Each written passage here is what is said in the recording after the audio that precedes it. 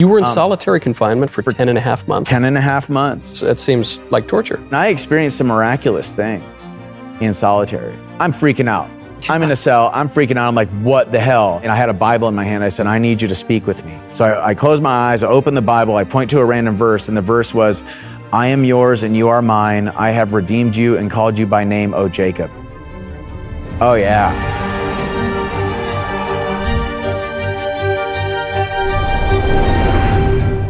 Sometimes in politics, one sits on the sidelines. Sometimes one grabs the bull by the horns. Sometimes one wears the bull horns, as we have in the case of my guest today, Jacob Chansley, sometimes called the Q-Annon Shaman, sometimes called the Horn Hat Guy. I will just call you Jacob. Jacob, thank you for coming on the show. Thank you for having me. Now, before we begin, this episode is brought to you by ExpressVPN. Go check out expressvpn.com/MichaelYT today. Jacob, we're here in Phoenix, Arizona. We're in Phoenix because you are not presently permitted to leave the state. You have gotten out of prison. You've gotten out of a halfway house. Now we're sitting in a warehouse in Arizona. How'd you get here? Well, I drove. But you're not, you're out of prison. There are still issues that are working their way through the courts. Yes. Yeah. So my lawyer filed a motion to vacate my conviction and my sentence due to the fact that the footage that was on Tucker Carlson was not in the discovery that was given to my previous defense attorney. Because the story about you and the footage that we all saw is that you led a violent insurrection, a coup d'etat on January 6th, and you were kicking your way through barricades, and you were, going to take over the country, make yourself emperor. And then we saw this footage that showed that you were kind of just walking through the Capitol, flanked, it seemed, by police officers. It was just totally different from what the media had said. Are you allowed to talk about it? Well, because of the motion in the courts, my attorney has advised me not to say too much at all regarding that because litigation sucks. And it's a long process, and the government will and can use anything you say and twist it to make you look a certain way that is going to give more credence to their case. But I assure you, there's a very good reason why they were escorting me. Very good reason, but I can't talk about it. Okay, but you can at least talk about what led you to the Capitol with the horns, with the face paint. How'd you end up there? Well, I've been dressing this way for over 10 years. This is a shamanic regalia. Okay, the feds haven't given me back my original headdress. They still have my headdress. They still have.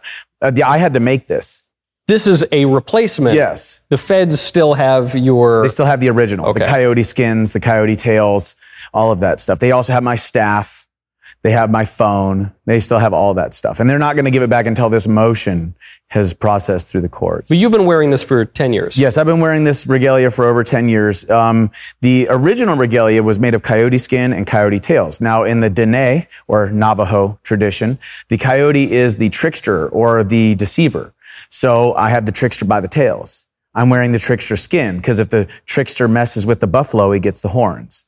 You see what I'm saying? So there's always symbolism in everything it is that I do. And I'm practicing an ancient form of Hioka shamanism in one way or another. It's almost like a way of shocking the cognitive system through imagery, through an appearance. And that cognitive shock allows the Hioka shaman to come to the tribesmen, come to the people and say, hey, your cultural paradigm is not what reality actually is. So you wore this on January 6th and before that to shock people.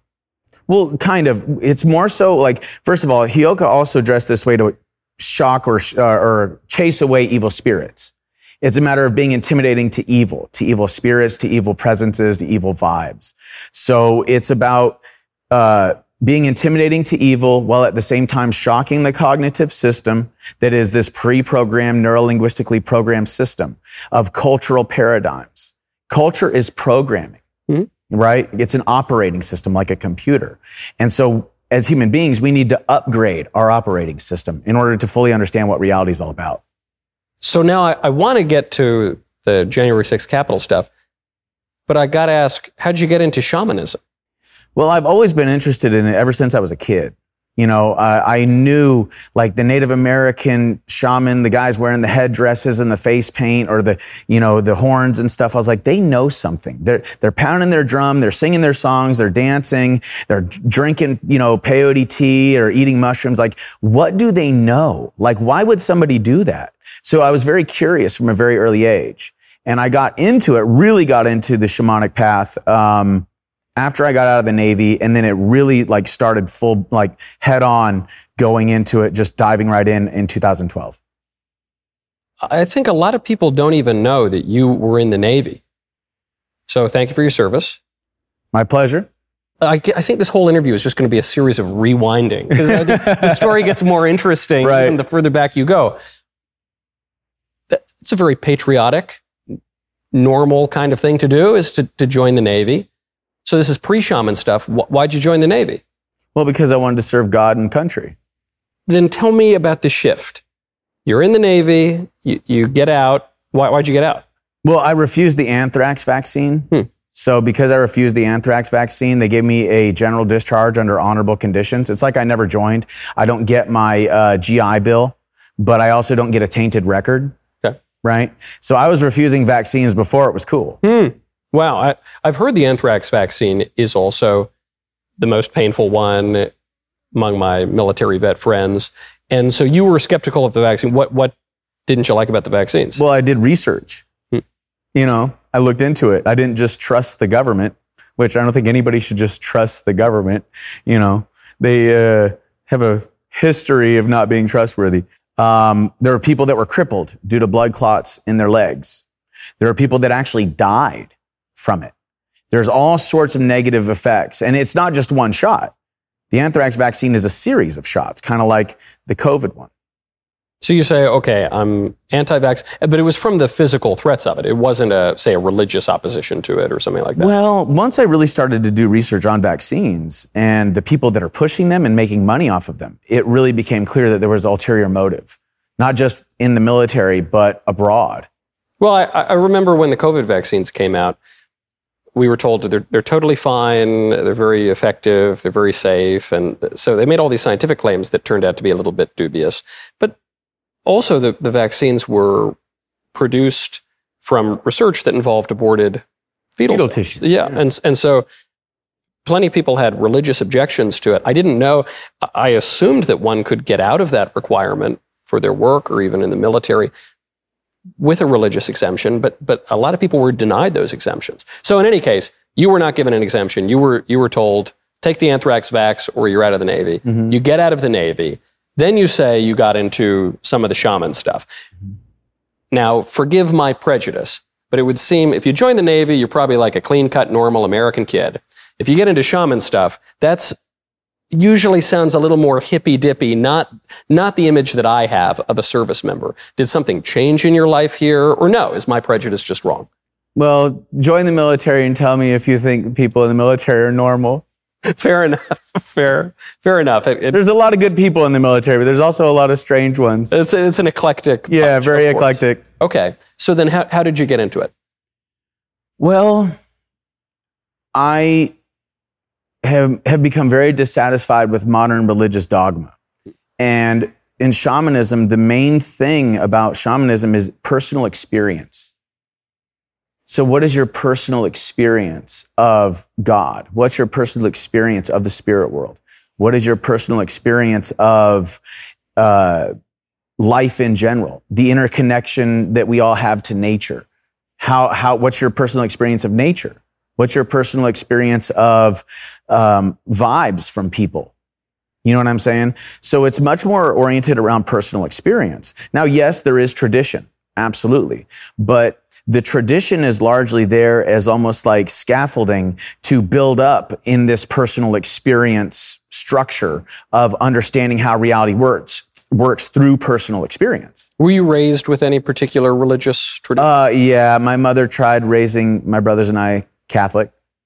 And then she thought better of it. You know, I was cradle Catholic. Then I became an atheist for like 10 years. And then I got a little bit hippy-dippy on my spiritual thoughts. But then I went back to being Catholic. Now I'm very old school, traditional Latin Mass. So I do have a kind of personal interest in this. You were raised Catholic, didn't take those. So sometime in your childhood, when I became a teenager. Teenager, okay. It's kind of the same for me. Mm-hmm. And then you say, okay, I don't want the traditional stuff. I don't want the rigidity. I want more of a personal experience type religion. Now, is there a tension? Because on the one hand, you say you're really taken with doing your own research, maybe scientific studies on the vaccines. You're asking these questions, applying rigor, applying logic.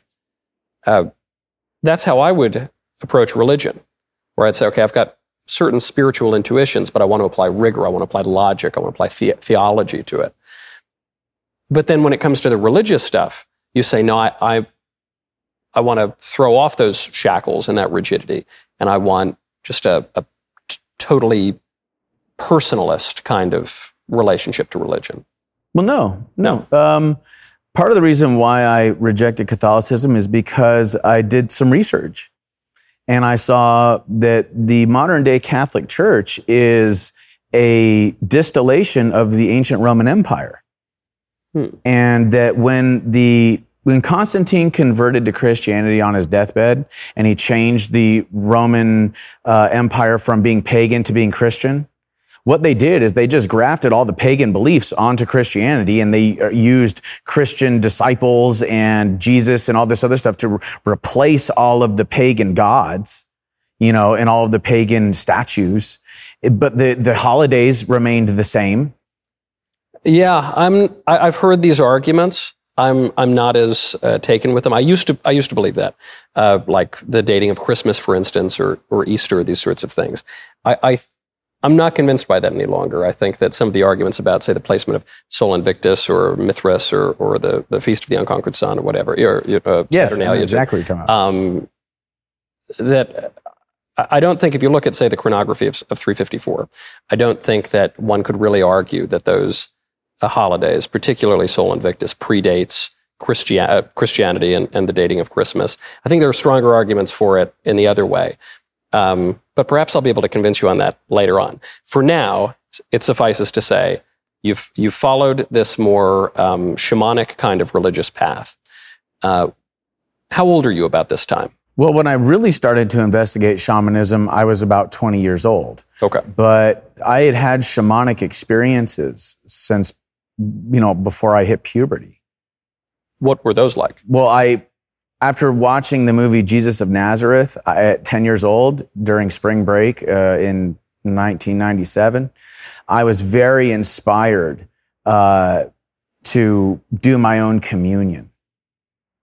And so I grabbed a bottle of wine from the cabinet when my parents weren't looking. I grabbed some bread and I blessed the bread and blessed the wine. And I caught a little bit of a buzz because I kept drinking the wine, but I had a very deep and profound shamanic experience. I felt the presence of God, felt the Holy Spirit. It came over me. I was crying a lot, so that was my first real shamanic experience of like mixing religious ceremony with altered states of consciousness. So that was where that started. But then I had, experiences throughout my teenage years where I was experimenting with cannabis. And that really was mind-blowing. And I had some pretty profound experiences with that really answered all the questions that I had ever had about reality and God and who I was, what life was about, what reality was, all of that stuff. But it was all like a download. I couldn't actually articulate it like verbally to anybody. I just understood like intuitively, like instantly how everything fits together. Could you articulate it now? Oh, yeah. So what were those insights? So are you familiar with the Fibonacci sequence and the spiral? Yep. Right? Okay. So, and the phi ratio, golden mean, yep, all of that. Okay. So long and short of it is everything is made up of interconnected electromagnetic fields. So everything is a hologram of these interconnected electromagnetic fields on different sizes and scales. Each of these different electromagnetic fields is operating based on this spiral of energy from these higher dimensions to the lower dimensions, dispensing larger or smaller amounts of energy to these higher or lower dimensions based on the frequency of energy that each of these electromagnetic fields is based upon. Would you describe this, as I've heard these sorts of ideas described, as a New Age? No, and that's what's interesting about shamanism, and this is the reason why I practice it, is because if you look into shamanic culture, all religions are basically practicing different forms of shamanism. So, for example, in shamanism, they believe in one unified field, a spirit, a great spirit, collective soul, God, Brahma, Nirvana, whatever you want to call it, right? They also believe in the idea of prayer and meditation and getting in tune or in sync with this deity, with this divine creator that is one thing, right? They also believe in the idea of like singing, dancing, music, right? Drumming, okay? And the use of sound, right? They also believe in healing, miraculous healing. They also believe in things like sacraments, and the use of plants in the ecosystem that are sacramental or are sacred in one way or another. And they use them either as incense or to consume them or whatever to get in tune or in touch with God, with Great Spirit, whatever you want to call it. And they also all believe in the spirit world and this idea of life after death. So what I've just described is every religion on the planet. And so this is why I practice shamanism, because it's the first religion. It's the foundation of all religions. But all those religions are different. They're distinct. Well, yes and no. When you get down to the shamanic roots of all of them, they all essentially believe in the same thing. They just have different labels. And that would make sense considering everybody speaks different languages. Okay. I'm a little skeptical of this because it seems to me the devil's in the details always. There are similarities between Christianity and Islam, maybe even between Christianity and Buddhism. But it seems to me there are stark differences too in the view of who God is either part of the world or separate from the world, our relation to him. So I do wonder if there are some distinctions here. But the impulse, at the very least, in your pull toward shamanism is that it seems to be universalized. Yes, universal. And primitive in that it's a kind of proto-religion that, in your mind, has parts in all of these other religions. Well, but the thing is it's really not primitive. And the reason why I say that is because the shamans, they understood quantum physics before quantum physicists did. They understood the role of sound, the role of sound and the rules of physics long before they were ever discovered by Western philosophers and physicists. And they gained these understandings based on personal experiences. You see, now part of why shamanism is so important to me is because it's about understanding what reality is, how reality works, and how it is that we play a role in that reality, like the power of manifestation, for example, or the law of attraction and things of that nature. So what is your role? Well, you see, so like I was saying, everything is made up of these infinitely interconnected electromagnetic fields of different higher, dimensions, times, scales of energy, etc. So human beings are like right in the middle between the extremely infinitely small and the extremely infinitely large. And because we're kind of like right in the middle, we're like antenna for what quantum physicists call non-local consciousness. They say that basically consciousness is not produced in the brain through complex neural activity, but rather consciousness is produced in the universe, like the laws of physics. And we are a antenna for that consciousness, for that self-awareness signal that permeates all things. And so our role then becomes one of almost like co-creation, that it's like reality is like 95% created. And then we have the choice, free will, to choose which reality we wish to embody. based on the cycling of this energy. So if you look into the Heart Math Institute and the role that frequencies play in our DNA and the activation of antenna on our DNA that send and receive light and information, then you'll realize that these things send and receive light and information with non-local consciousness, or this larger unified energetic field that is conscious. God is conscious, right? God certainly is, yeah. So the idea here is that we are a part of this interconnected whole. And very similar to how a computer can change things on the internet by changing the code of this cloud of electromagnetic frequencies, right? Changing the code. We as human beings are like computers. And it's like this non-local consciousness signal is like Wi-Fi or the internet. And so through our thoughts, through our emotions, through our words, through our actions, we influence the code or the matrix of reality itself. Now, couldn't I just say that I'm a human being and I've got free will and I do something, and when I do something, when I act in the world, that changes the world? Yes. Is that what you just said? Basically, yes. Okay. So I totally agree with that. And therefore, we do all have roles to play in the world, and we have given circumstances, but we can also act on those circumstances. And so you're choosing to act. Of course, politics and political activism is a very specific form of acting in order to change the world. At what point are you drawn to political activism? Well, I consider it more so spiritual activism. Because the whole reason our socioeconomic and geopolitical systems are so corrupt and so askew is because our spiritual systems are so corrupted and so askew. So our spiritual perspective has been so heavily distorted that it has created a reflection of that distortion in our socioeconomic and geopolitical systems. And that's why we're running into the issue we're running into. If we understood the real nature of reality, then we wouldn't be in the mess that we're in. It's because of our ignorance. It's because of this crisis of consciousness that is here on the planet that everything is so bad. You see? So I'm trying to take the knife out of the hand, not put a Band-Aid on the wound. I'm a spiritual activist. I'm trying to bring spiritual principles that are founded not only in modern science, but also in ancient traditions, and fuse them together so that people can gain a larger, grander understanding of reality and therefore create better socioeconomic and geopolitical systems. So I broadly agree that the political problems are religious and spiritual problems. I disagree in that I don't think it's just a matter of people not possessing sufficient knowledge or consciousness. I suspect that the reason that the world has fallen as it is because of original sin.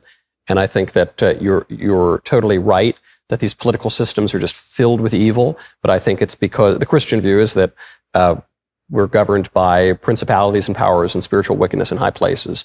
And the Gnostic view is this view that there's this secret knowledge, that if we just get the secret knowledge, that the knowledge itself and consciousness itself will change things. I take it you're more of the Gnostic view, that there's a kind of a knowledge and a consciousness we have to attain, and then we won't have this evil in the world anymore. Yes, to a certain extent. So look at it like this. All of the capitals in the United States, state capitals and our nation's capital, are all built on electromagnetic ley lines. Are you familiar with ley lines?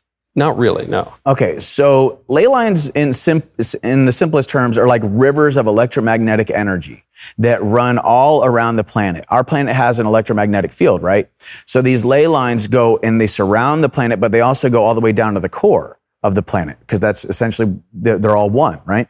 Now, where it is that these ley lines come across the surface of the planet and where they crisscross each other, that's where all these ancient sacred sites like pyramids, obelisks, ancient temples, even medicine wheels in the Native American tradition, that's where it is that they have been placed, because these areas are like centers for heightened electromagnetic activity. And there's also the placement for vortexes that are in these ecosystems. And these vortexes govern the balance of the ecosystem based on the distribution of nutrients, water, etc., minerals, etc. Now, all of our Capitol buildings and Washington, D.C., all of like the Capitol, the White House, the Lincoln Memorial, the Washington Monument, all of these things are built on ley lines. Okay, the Vatican, built on ley lines. That also has an obelisk. The London Palace, built on ley lines, also has an obelisk. Okay, the pyramid in Giza, the pyramids in China, the pyramids in Mesoamerica, all built on electromagnetic ley lines, right? Now, each of these buildings is writing law, right? What is law? Law is words or code. And that code is dictating our thoughts and our emotions, and therefore our behavior based on what we can buy, what we can sell, what is legal, what is illegal, etc. Now, if we have a corrupt globalist oligarchy that has infiltrated our system to create laws that favor them, then we have essentially a Trojan horse writing bad code, right? And very similar to how if you get a virus in a computer, that virus in the computer can end up changing the code or the software to where all of the energy within that, that's cycled through that computer gets segued over to one portion of the computer, right? And it slows the computer down dramatically, right? So if we look at the Earth like it's a gigantic supercomputer of sorts, and we see these globalist, less than 1%ers infiltrating the system, affecting the code so that all of our hard work, all of our time, all of our energy, all of our money goes to feed them and they're less than 1%. They're debt-based currencies. There's 150 corporate international entities. They're corrupt governments, etc. Then we begin to see how it is that similar to a virus in a computer, all of our time, energy, all of our work, all of our money is going to feed them, these less than 1%ers. So it's the less than 1%ers. These are the globalists. Okay. Yes. But it's not just the Democrats. It's not just the... it's Democrats and Republicans. Okay. Absolutely. Oh yeah, it's a uniparty in DC. But it's also important to understand that what we're talking about here, what's happened here in America has happened all over the world in all of the countries that have a central banking system, a debt-based currency. Okay. So I'm trying to figure out the timeline here of the obelisks and the ley lines and the nefarious powers. When did it all go bad? Were these institutions ever good? Were they ever just or anything like that? Or was it always bad? When they built the Capitol in D.C., that was already rotten at that point? No, in my opinion, from my reading of history, when it comes to so George Washington was a Mason. Yeah. A lot of our founding fathers were Masons. Now, what they were attempting to do was to get away from the attempt to build the New World Order in Europe and have that be brought over here to America. Okay, so they were basically giving the finger to the globalist elite at the time over in Europe, the Crown and the Masons that were over there that were attempting to control all the resources and all the labor in the known world at the time. But they were Freemasons too. Yes, but not all Freemasons are bad. Okay. Okay, so the founders understood the power behind money. They understood the power behind the ley lines. They understood the power behind law. They understood the power behind the government's monopoly on the initiation of force. They also understood the power behind owning and controlling the resources, the labor, and the transportation of those things, right? So they were trying to create a new system, something that had never been done before. A Greco-Roman democratic republic, a constitutional republic, where the government recognizes God as the ultimate authority and that our rights come from God, not from the government. You see? So in the process, they were creating a system that allowed human beings to practice these God-given freedoms, these God-given rights, these unalienable rights without government interference. Hence, we get the Constitution, the Bill of Rights, etc. And you don't see that as being just an extension of the English tradition? You know, that in England, even with a king, they recognized that God gives us certain rights, that some of these rights are protected in traditions and constitutions like Magna Carta, say, or beginning with Magna Carta and then coming on through the English common law tradition, I don't know. You're saying so what happens in America, it's totally different. Well, it's something that's never been done before. But I really do think that the founders messed up in some way, shape, or form because they did not recognize that the Native Americans here were more free than any European could have possibly dreamed of. And so they failed to integrate, like the Iroquois. Are you familiar with the Iroquois and their republic? Yeah. Yeah. So they failed to integrate that kind of a understanding about nature, about symbiosis with other nations, with other people, with other tribes. So the Iroquois we're cannibals, right? I mean, the Iroquois, it wasn't all like Pocahontas Avatar stuff. Yeah. Well, here's the thing. There's a lot of misinformation out there regarding Native American tradition. That's just all there is to it. The Native Americans were the first to get screwed over by the feds. Okay? And if the feds are willing to lie about modern American citizens, why wouldn't they be willing to lie for an agenda way back in the day? Now, regardless of those lies, let's not throw out the baby with the bathwater here. Okay? The Native American tradition of symbiosis with the environment, the understanding of factoring in the seventh generation anytime that the tribe comes to a crossroads, and asking ourselves, how will this decision affect 7 generations from now? We don't do that. Yeah, right. We don't think 7 months into the future. Oh, I know. 7 generations. Exactly. Yeah. Precisely. Yeah. So that's what I'm doing. I'm thinking centuries ahead. I'm thinking 7 generations ahead. And I'm saying to myself, based on where we're at now, if we continue to go down this road, where are we going to be? And this kind of dives into this idea of my care for the environment, because I have a oneness with nature. So I view nature as an extension of myself. Technically, nature is an extension of everybody. You know, we are a piece of nature. I consider myself distinct from the natural environment. I consider myself, as the Christian view, that the natural environment is here for me, that I am a steward of these things, and that I am here to serve God, and I'm distinct from God in that way. Though, to your point on religion, there is such a thing as sacrament, and there is such a thing as communion. So that's an important aspect too. But I guess maybe the difference in view that we have here is I don't really think we're all just kind of one. You know, I think that we're rather distinct and individual. Well, that's called ego. Yep. And I do everything I can to dissolve that in myself. I'm of the belief that the only way that we can have any sort of an objective view of reality is if we dissolve that ego, right? So when I've had boundary dissolving experiences, either through meditation, through tattooing, through fasting, through sexual abstinence, or through psychedelic experiences, I have had this feeling and this experience of boundary dissolution. This ego death occurs, and the objective reality of interconnectivity is what I'm served, is what God gives to me. And this is part of the reason why shamanic practitioners always pray before they do any of these things, why it is a part of a ceremony where the whole point is to get in touch with God and to dissolve the ego so that these transcendental experiences can be had. Now, in what you're saying about like nature and being separate, if I were to ask you, are you your eyeballs? You would say, no, you're not your eyeballs. You're not your fingernails. No. You're not your liver. No. You're not your brain, right? You're all of these things creating a whole that is greater than the sum of its parts. And crucially, I'm soul as well. Right. So physical, but also metaphysical. Yes, absolutely. Okay, so that metaphysical soul, what is that?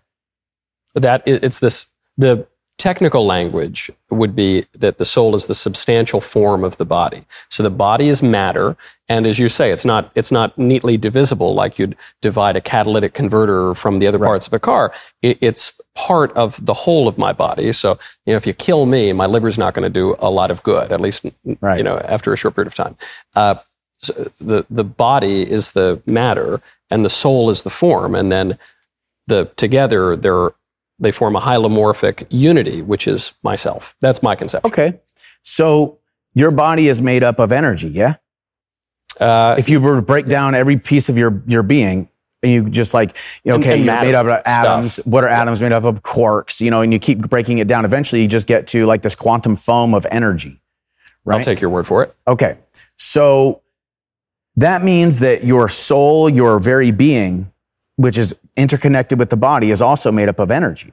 It's made up of this pure, transcendental, everything stuff. Well, I guess this would be another distinction, perhaps, between our views of the world.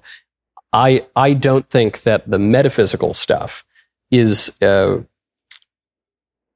be simplified down to physical stuff. I think they're distinct in the way that a symbol is distinct from the thing that it symbolizes.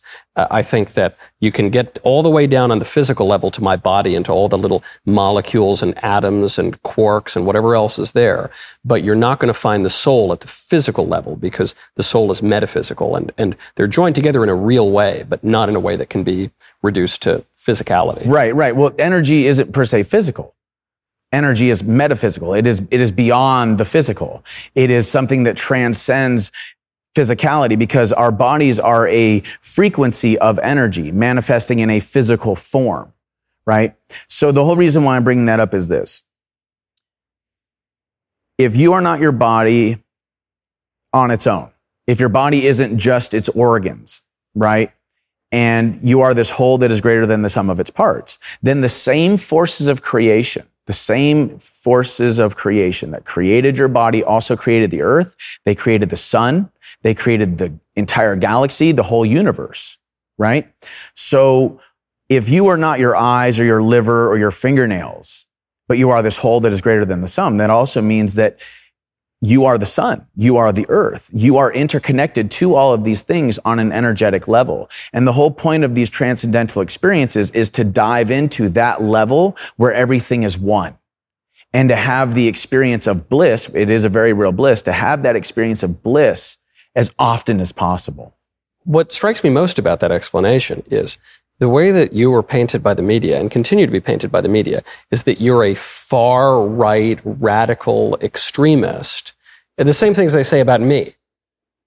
But our views are very, very different on these topics. And your description of things, certainly if you'd asked me 10 years ago, I would say this sounds like a far left-wing person, not like a far right-wing person. And maybe you don't have this left label or right label in your own self-conception anyway, but it is striking to me that this sounds kind of lib, and yet you're out there for Donald Trump and for the conservatives and for the Republican Party. Would you describe your political activism as right-wing even, or no? I'm a centrist. Okay, I believe that there are things that the Republicans have that are, or the conservatives have that are right, and that they're just completely off the wall wrong. And it's the same thing with the libs, with the liberals. There's things where I agree with them, but there's other things where I'm like, that's absolutely ludicrous. That's insane. What are some of the examples of these things, for the left or the right? Well, a good example for the right would be their stance on things like cannabis and psychedelic therapy. They think that it's the devil. And I think that's absolutely ludicrous. I don't call it the devil, though. I do say it's the devil's lettuce. Yeah, exactly. It's the devil's lettuce, or it's somehow related to evil, and that's not the case at all.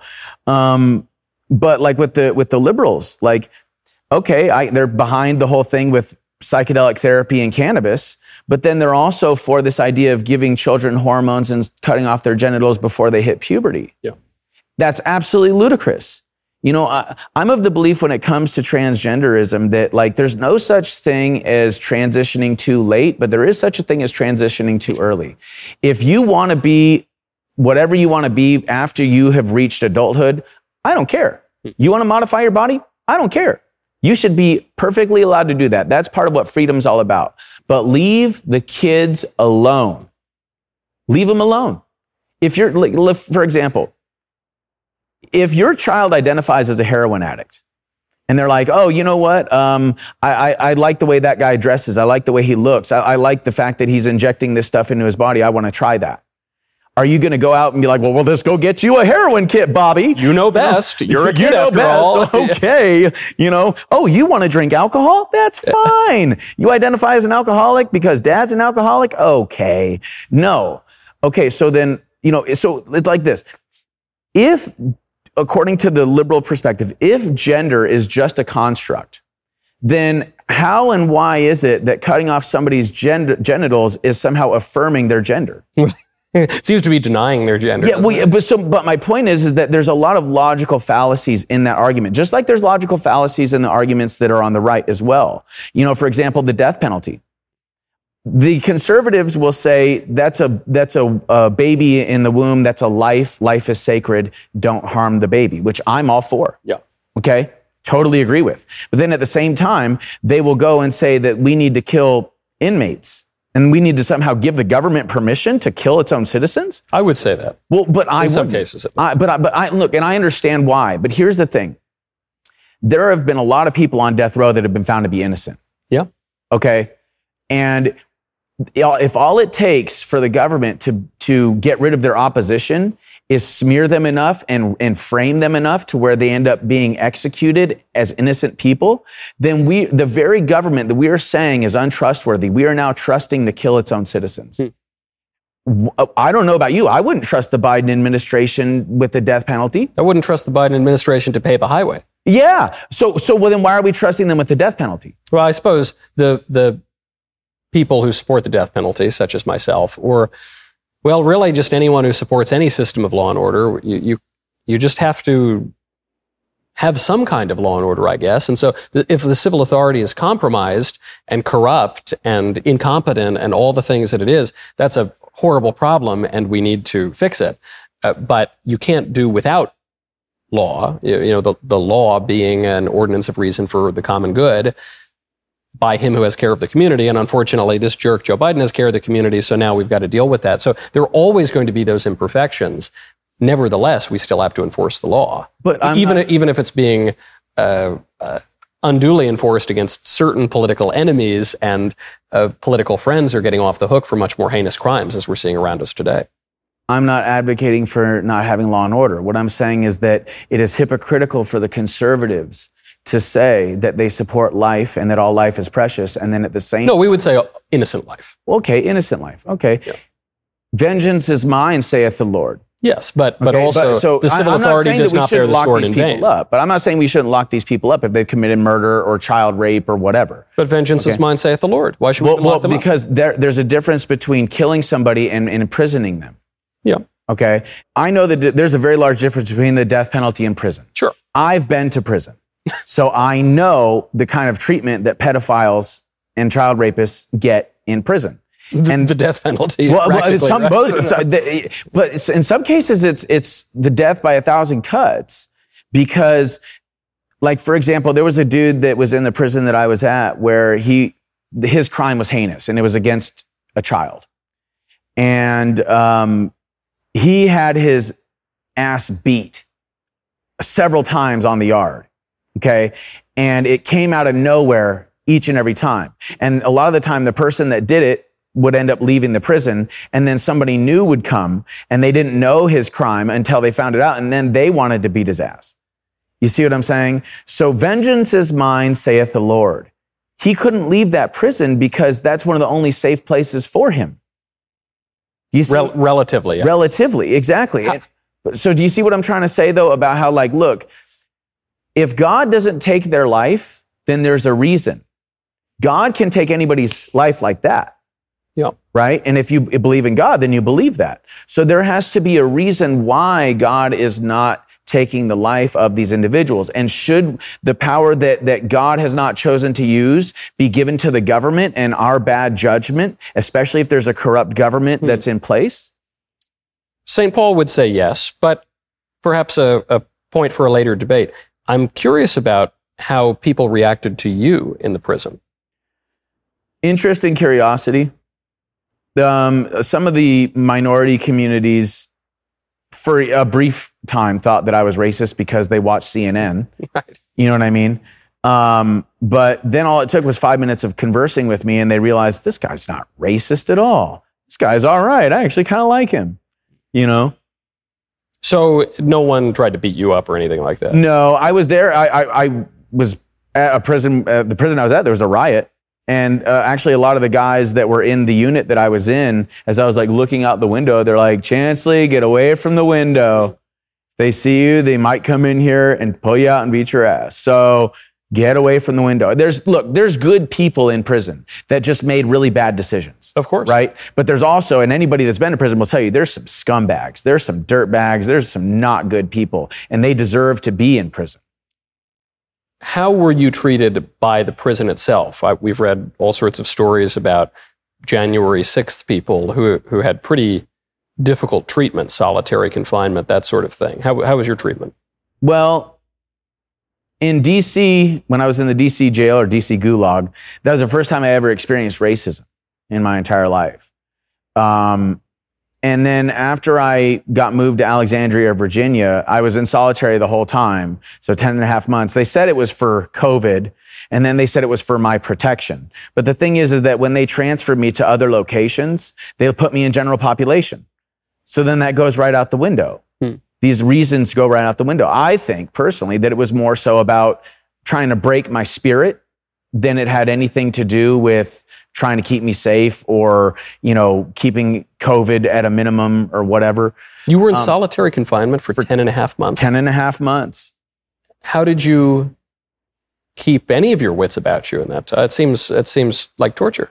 God, my shamanic breathing techniques, prayer, meditation,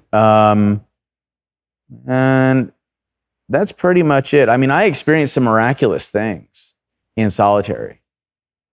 A good example would be, so when I was in Florence, Arizona, when I first got arrested, they just arrested me based on misdemeanor charges. Okay. The misdemeanor charge was like trespassing or something? Yeah, parading on Capitol grounds, that kind of stuff.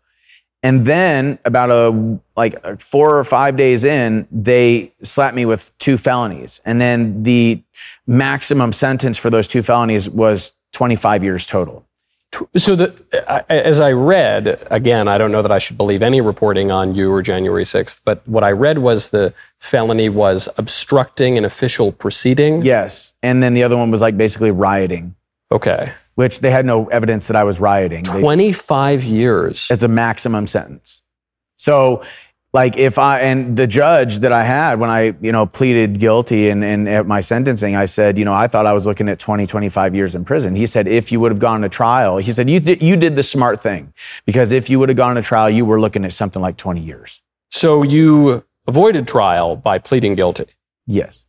And apologizing, saying you regretted it? Well, I don't want to go too much into that because of the motion, Got it. But long story short, the experience that I had after those felonies were slapped on me, right? I'm freaking out. I'm in a cell. I'm freaking out. I'm like, what the hell? God, show me you're with me. Show me that you're hearing my prayers. Give me a sign, please. I had a Bible in my hand. I said, I'm going to close my eyes and I'm going to open this Bible and I'm going to point to a random verse with my eyes closed. And I need you to speak with me. Tell me you're with me. Tell me that this is going to be okay. So I close my eyes, I open the Bible, I point to a random verse, and the verse was, I am yours and you are mine. I have redeemed you and called you by name, O Jacob. Oh yeah. And that just rocked my world. Because the statistical likelihood that would happen is so astronomical that my name would be in it, of all things, talking about redeeming me, I'm yours, you are mine, whoa.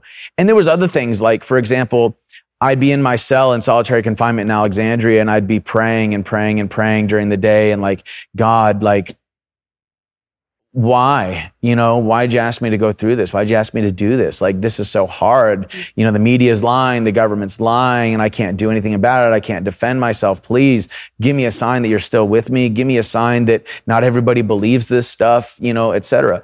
And then that night I would get letters, a stack of letters. And then I'd read the letters and there'd be biblical verses in those letters that correspond with my prayers. Or there'd be people that are being like, we don't believe anything in the media. We know that what they're saying is a lie and blah, blah, blah, blah. We're supporting you. We're praying for you. All of that stuff. So now here's the interesting part. The letters were dated a week prior to my prayer. So people sent the letters out a week before I got them. So that means that God had somebody write a letter a week prior to answer my prayers a week later. That's a notion of providence, right? Divine providence. Yeah. That is correct. So, wow, that's really beautiful. It must have been very encouraging. Yes. Well, and then to have Tucker Carlson release his footage 3 weeks before my release. Yeah. And it was just enough time for people to be outraged about the fact that I was still in prison. And it was also just enough time to exonerate me in the court of public opinion before I was released. You see? Coincidentally, I was on his show that night and I didn't know about it. I don't watch cable news. I love Tucker personally, but I just don't watch cable news. And I happened to be booked on his show and I was sitting in the green room and I said, what is this? the January 6th tapes, what is this? And so I remember I was watching it in the green room as this is airing. I said, oh, a lot of what we were told about January 6th just wasn't true. The government had withheld a lot of pretty important information. So I get all the post-January 6th stuff, or at least I've got now a clearer picture of a lot of it. But what about the days before you go there? What impelled you to go? What did you hope to accomplish? How did you think January 6th was going to turn out? What was the point? Take me through the days and weeks before. Well, I had gone to D.C. on December 12th for the second MAGA Million March. And there were people around the Capitol building, people around the Supreme Court. Everything was fine. Everything was peaceful. It was all good. So I thought that's what we were going to experience on January 6th. Another peaceful demonstration. Now, this is the other thing. This is another motivation and reason for me going. DC is built on ley lines. Okay? So as a shamanic practitioner and somebody that understands the power of the ley lines, as well as somebody that understands the power of these sacred buildings, et cetera, these are sacred sites essentially. Then if there's going to be 1 million people or more than 1 million people in Washington, D.C. on that day, then it is my duty as a shamanic practitioner to be there, to input into the grid system the most high vibe, positive, vibes possible. So you were there to, through your shamanic practice, protect all the people that were showing up. Yes, and the planet as a whole, because with that much energy, it can become unstable, And that's why I say there's a very good reason why the cops were escorting me around the building. And it wasn't because they thought I was dangerous. It is a little weird that they were walking you in particular around. I can't talk about it. You can't talk about it. Not right now, I'm just telling you, like, there's a very good reason why for both of our parts. And it has nothing to do with being a Fed or an actor or whatever. It has nothing to do with that. It has everything to do with the reasons I just gave you for being in DC. I don't think you're a Fed or an actor. I know that was kind of floating around for a while, but having talked to you now for, 40 minutes or something like that. I never really thought that, but I don't think that. So once your case is resolved, I look forward to hearing the. I want to talk about it. Yeah. I want to talk about it. So you go there for that. Did you go there because you supported Trump, or you thought the election was stolen, or you? How much did affinity for Trump play a role in that? And then beyond protecting people and putting out the positive vibes, did you think there would be some conclusion to the January 6th stuff, that either he would remain the president or they would send the ballots back to the states, or what? Did you have a vision of what would happen as a result of it? Yes and no. So there's a lot of people that were there because, Trump asked people to show up. Now, look, I support a lot of what Trump has said and done. I don't agree with everything that he said and done. But that doesn't mean that I'm going to abandon the man. You know what I mean? Any successful business owner knows that you don't want to have a room full of yes men, So having some sort of a independent thought and critical thinking is not a bad thing. It wasn't just about Trump, okay? And that's what I think a lot of people don't understand about what happened on that day. It wasn't just about Trump in the election. It was about being lied to about JFK for decades by the government and the media, okay? Trump released the autopsy. We now know he was shot by more than one bullet from more than one angle. Do we? Oh, yeah. It's in the autopsy. If I'm not mistaken, Trump declassified JFK's autopsy. And all you have to do is watch the video. He got shot by more than one bullet from more than one angle. I remember seeing a story come out that the CIA had some pre-existing relationship with Lee Harvey Oswald. And I remember this kind of I didn't look into it too much, so I don't really know anything about that. But and then they shot Lee Harvey Oswald, and then the guy, Jack Ruby, dies in jail. Okay, what the hell? Okay. So that's part of it. It's also part of it that like the media and the government have been caught in lie after lie after lie after lie, scandal after scandal after scandal. And then we get things like, recent things like, weapons of mass destruction, lied about weapons of mass destruction just so we can invade Iraq and take the gold and whatever it else was that was there that we wanted, the oil. This was always one of my criticisms of the war in Iraq was I thought we didn't get the oil. I thought at the very least, let's get the oil. That was, I think Trump made that point too. He said, well, where was the oil? But the thing is that there's soldiers that have come back from Iraq talking about how they were forced to guard oil pipelines. Soldiers that came back from Afghanistan talking about how they were guarding poppy fields. And is it just a coincidence that the poppy production, the opium production in Afghanistan went up to the 90% of the world's supply of heroin and opium. And then all of a sudden there's an opioid epidemic in the United States, and how that coincides with what the British were doing to the Chinese and doping them up during the opium wars so that they could control the people. Okay. So like these are techniques that are ages old. So like we're being lied to over and over again. Operation Fast and Furious. Okay. Lied to. Hillary Clinton, 33,000 emails. Okay. Benghazi, no justice whatsoever. No consequences. Okay. No consequences, corrupt justice system. Okay. Then Trump is vilified over and over and over again after the same media apparatus basically worshiped him for 30 years and said he's the greatest dude ever. Okay. Right. Pop culture, entertainment media, news media. Right.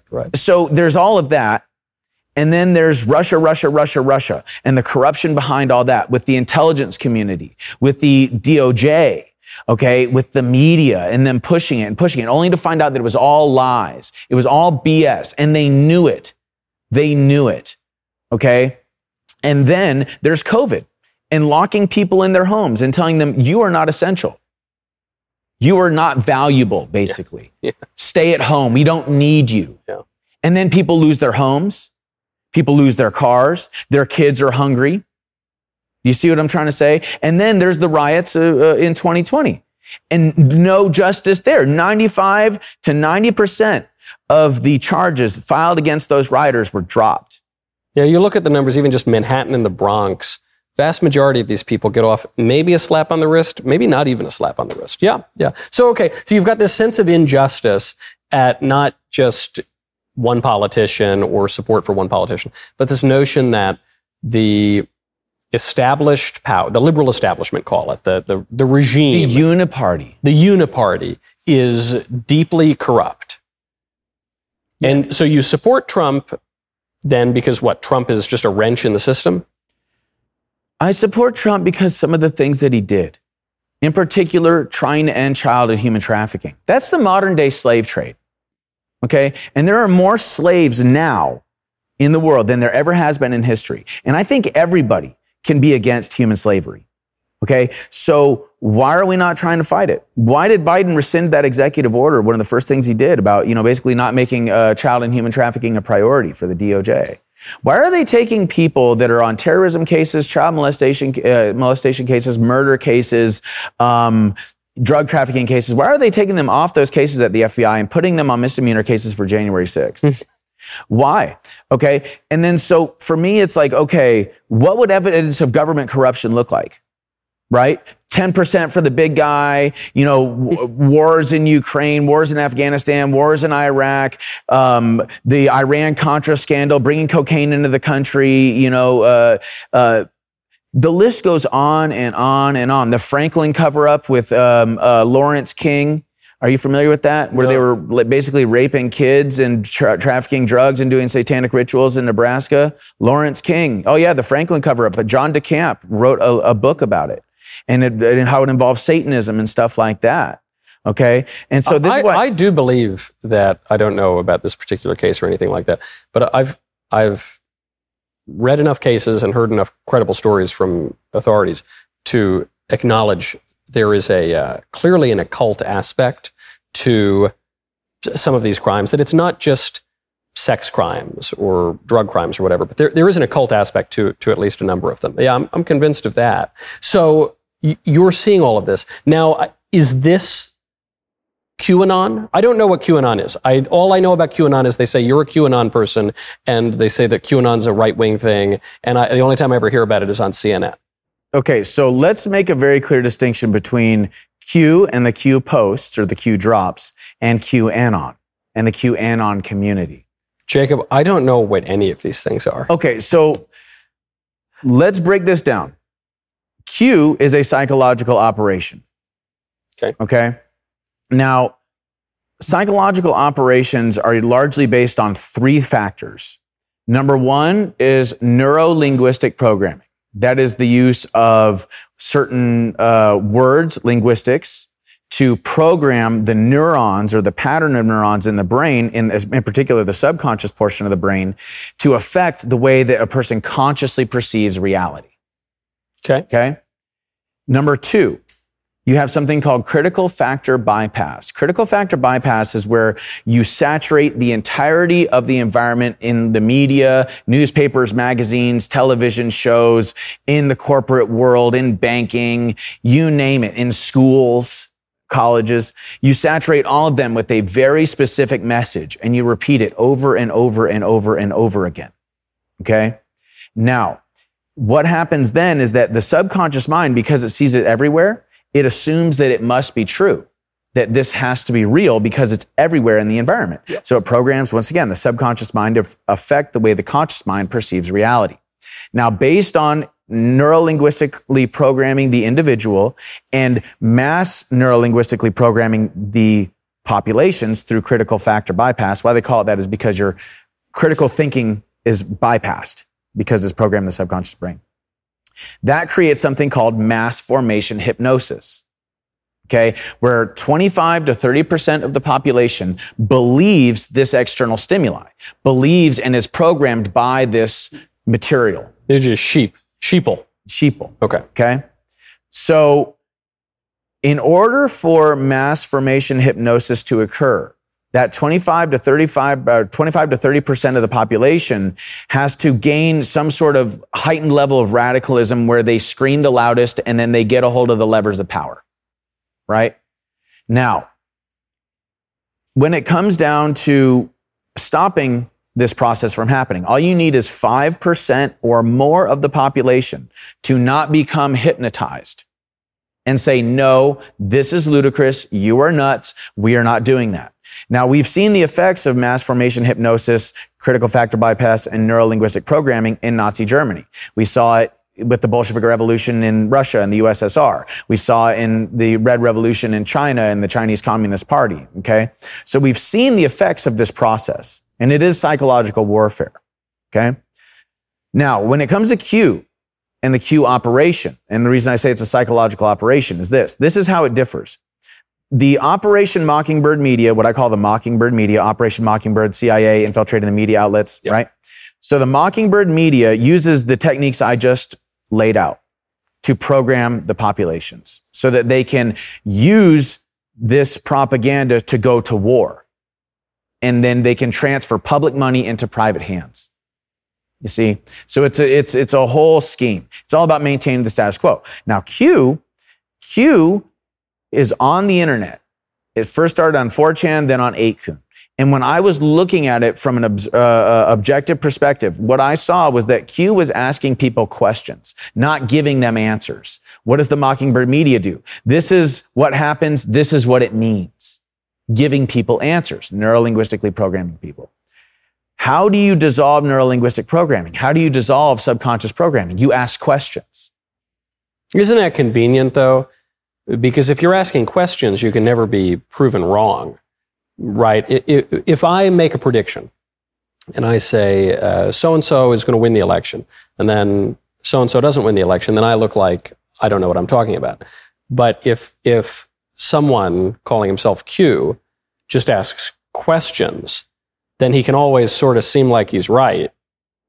It's like Nostradamus or something, right? You know, Nostradamus writes in these riddles, and so now later on we can look back in hindsight and say, oh, well, he was really predicting this event or that event, but maybe he was, maybe he wasn't. He was speaking in such an ambiguous way that his predictions could refer to almost anything. Right.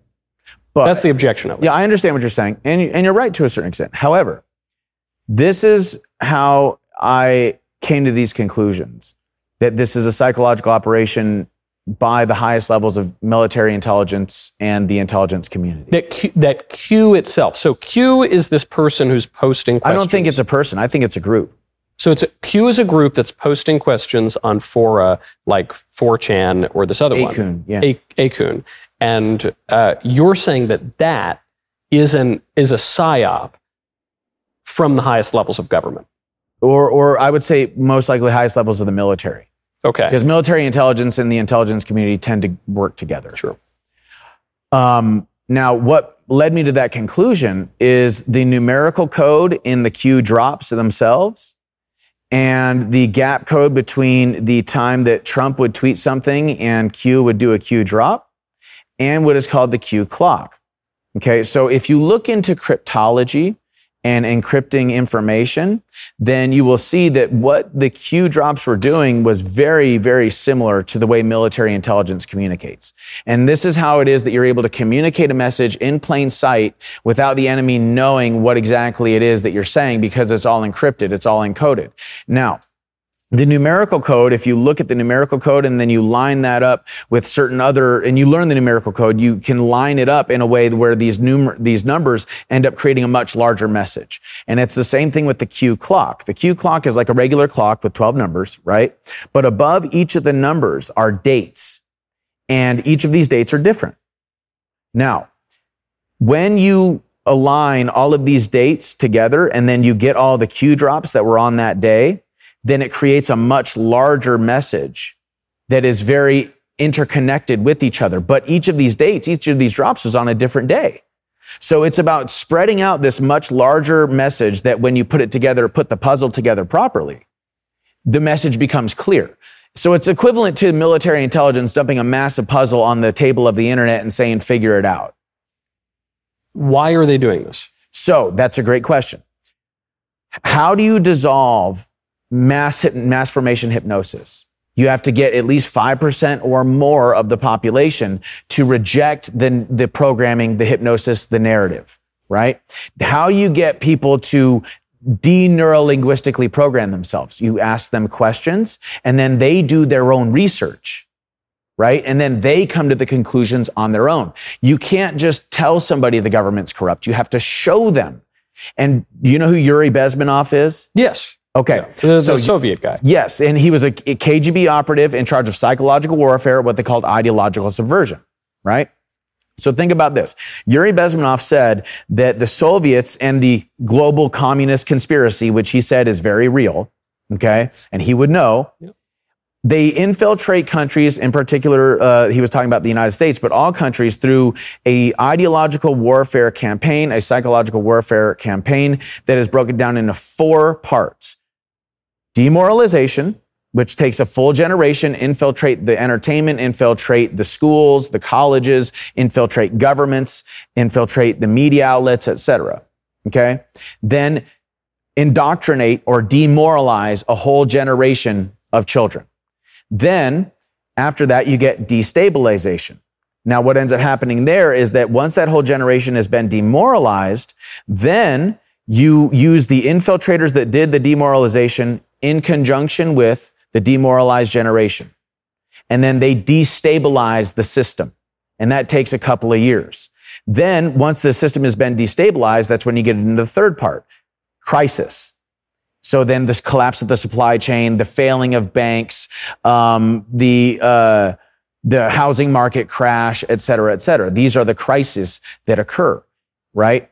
Then the last part is normalization. And what happens is that during the crisis portion, these infiltrators that did the demoralization, destabilization, they move into positions of power, high-level positions of power. Then they normalize all of this stuff and they create a communist government, okay? So how does this relate to Q? Yeah. Right? How this relates to Q is this. There are entities within our government, within what some people would call the deep state, okay? The bureaucracy, the intelligence apparatus, military intelligence, that do not want to see the United States of America fall. They do not want a new world order, one world government. They do not want these less than 1%ers dictating our lives and the lives of our children. So the Q operation was done so that this demoralized population, which Yuri Bezmenov said, you could show people in black and white the truth and they won't believe it because they're so heavily demoralized. You could take them to the concentration camps and they will not believe it until they're behind the gates, right? How do you deprogram people? You give them questions, they do their own research, they come to their own conclusions, and they see the government corruption on their own. They see the fences, they see the gates, and they realize the system, then what they have been told is for their security is actually for their enslavement or their imprisonment. And all it takes is 5%, right? So we have in the United States far more than 5% who can see through the BS. Yeah, right? Certainly. I mean, if you're defining that as people who know that the media and the government lie to us all the time, it was probably like 65%. I don't know. It seems like a lot of people. Yes. And that's been true for a while, I think. Yes. So why do we need Q? Well, what are the things, and this is also important to understand about psychological warfare operations or psychological operations. The three main things that Q was talking about and that I think are the most important are the fiat debt-based currency and the Fed, okay? Number two, the child trafficking, human trafficking networks, the slave trade, right? Number three, the government corruption and how it's rooted in these things and how the government is using its monopoly on the initiation of force to enforce this New World Order, one world government and subjugate anybody that's going to dissent, right? That's in my opinion, right? Okay. Now, infiltration instead of invasion, according to JFK, that's what we're talking about here, right? Infiltration instead of invasion. So if the entities that are running the global governments, the banks, the child trafficking networks, using them to blackmail people through like, Jeffrey Epstein and stuff like that, control governments, etc. If these individuals are doing all of that, then how is it that you're going to convince enough of the population that this thing is actually happening? They're going to have to look into it themselves and find all the dirt themselves, right? But that's not, look at it like this. If those people that are trying to keep all this hidden are trying to stop Q-Annon or trying to stop Q from doing this, what are they going to do? They're going to create a straw man. Q-Annon, a right-wing conspiracy theory, right? That believe that there's reptilian overlords governing the world and all this other stuff. Then they're going to also infiltrate and say JFK Jr. is alive and he's Donald Trump's vice president. Yeah, I saw something about that JFK Jr. has something to do with QAnon. Yeah, well, but he doesn't? Well, or that the earth is flat. Okay, so what this is about is these very real concepts of debt-based currency, child trafficking, government collusion, and blackmail, and all that stuff. They become then contaminated by JFK Jr., flat earth, reptilian overlords, and then so anybody that believes this other stuff now gets painted as a kook because the media shines the light on that portion of the population that's infiltrated. So, and you're saying even the term QAnon is it's just bullshit. Okay. So then how would you describe your views? You say, I'm not part of QAnon. Well, the media gave me QAnon Shaman. Alex Jones, he's the one that called me Q Shaman. Then the media called me the QAnon Shaman. And then they started saying I call myself that. That never happened. So never happened. So I'm getting a clearer picture of this now. Your claims are much more modest. And I guess the Q people, whatever that they would call themselves, their claims are more modest than what I've seen in the headlines or CNN says. They believe JFK Jr. is still alive and whatever else. And you're saying, no, we just think that the political order is very corrupt and people are blackmailing each other and there is unaccountable power and there's some weird, creepy sex stuff. Obviously, you see Jeffrey Epstein, that's before our very eyes. Okay, so fine. Now I see that this is a much more modest claim than the CNN people tell me. But then what is the claim? I mean, who are these guys? Is it the Illuminati? Is it the lizard people? Is it the CIA? Is it the Soviet communists and Yuri Bezmenov? What is this? Okay. So what we're talking about is something that stretches back all the way into antiquity. Okay, the Canaanite sacrifices to Baal or Moloch of children, of men and women, virgins, the Babylonians and their black magic. It goes all the way back to things like Sumer, okay? And every empire, Sumer, Babylon, Egypt, Persia, Greece, Rome, and currently, the English Empire for a while, and now what's going on in America.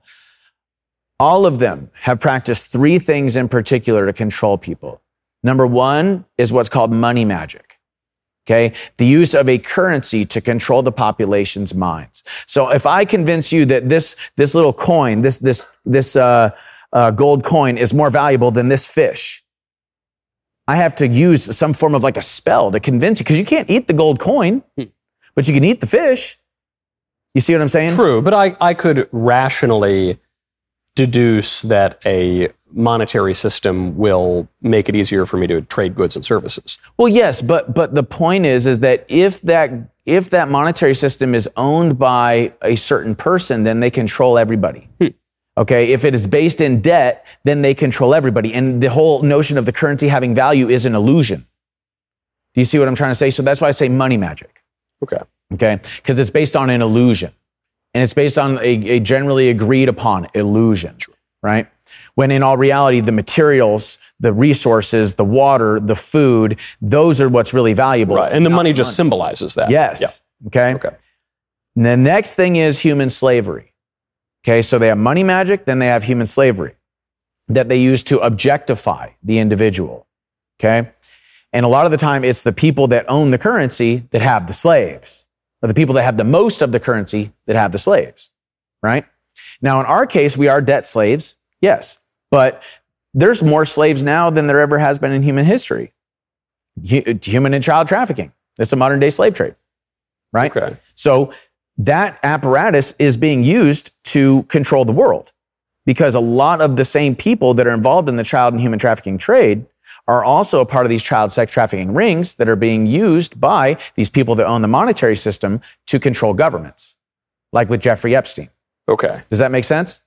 To some degree, the thing that keeps going back and forth, though, is on the one hand, there are these kind of what seem to me relatively modest claims about the corruption of governments. And then on the other hand, this more fantastical kind of claim about like Moloch worshiping. Well, have you seen what's going on in Bohemian Grove? No. You haven't looked at Bohemian Grove? I think I might. Maybe I saw a video clip where they're worshiping the owl god Moloch? I did see that. The cremation of care. And I mean, dude, Nixon was there. Reagan was there. Kissinger was there. Ford was there. I saw this video, and it is really freaky and bizarre.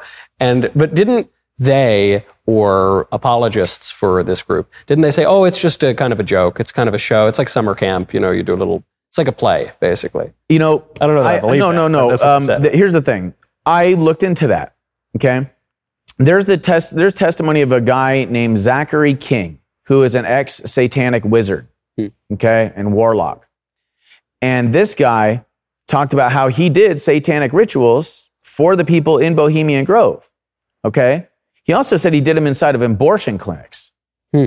While doctors, these satanic doctors, are doing abortions and literally basically giving the child's soul to Satan.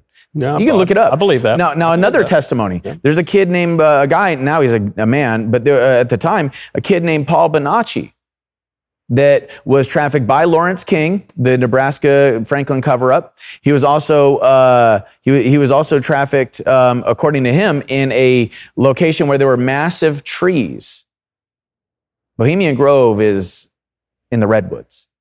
Okay, and the stuff that he talked about that he was forced to participate in is unspeakable. Like, you probably couldn't air it, but it's in my book, One Mind at a Time, A Deep State of Illusion by Jacob Angeli. If you want to check it out, it's on Amazon. It's only $9.99. But the point is that his testimony and the stuff that was going on in there is so bad. It's so unspeakable. Now, how does this relate to this idea of a cult? Right? And and the third portion of the three, you got the money magic, you've got the slavery, and then you've got human and child sacrifice. This is what has kept humanity in line for a long time. And it has to do with the ley lines, okay? So a lot of these rituals that were being done, these murder rituals and stuff like that, human child sacrifice, were being done in temples or in locations that were built on the ley lines. And then so that really low frequency, fear-based emotions and thoughts are being plugged into the grid system of the planet. You see, and those affect our minds, especially when it's done in public, like it was. Because then everybody would worry and wonder, is the king going to choose my child? Is the king going to choose my daughter? She's a virgin. You know what I mean? Am I going to be a slave? All it takes is the king pointing at me and saying, that man is my slave now. You see what I'm saying? Okay. So it's about controlling, once again, the collective consciousness of humanity. Okay? It's about subversion and control. It's about enslavement of the mind and the body. But first, it has to be the mind. Now, this is where we get into something called full spectrum dominance. Have you familiar with that term? No. It's a military term. So full spectrum dominance means control in particular of the mind, psychological warfare. And therefore, from the mind, you get control of the land, the sea, the air and the airspace, the subterranean, deep underground military bases, extraterrestrial or space satellites, chemical and biological agents, and technology, cell phones, computers, television, cell phone towers, radio, etc. And so these less than 1%ers realized that they could not be God. Right? But what they could do. And when you say the less than 1%ers, you're saying it's not just some modern group. You're saying it's the same group that goes back to ancient Sumer, or it's just yes, it goes back to just after the Garden of Eden. Same basically. Familial lineages. And when you refer to this, you're saying this is just like a cult, or yes. Well, but see, the thing is that a cult just means hidden from view. Or unseen. Okay. And it's reference to. So when I'm asking you to, maybe that explains it. Because when I'm asking you to say, okay, but who is it? It's the CIA, it's the Illuminati, what is it? You're saying, no, by definition, the group has to be hidden from view. Well, by definition, a cult just means hidden from view.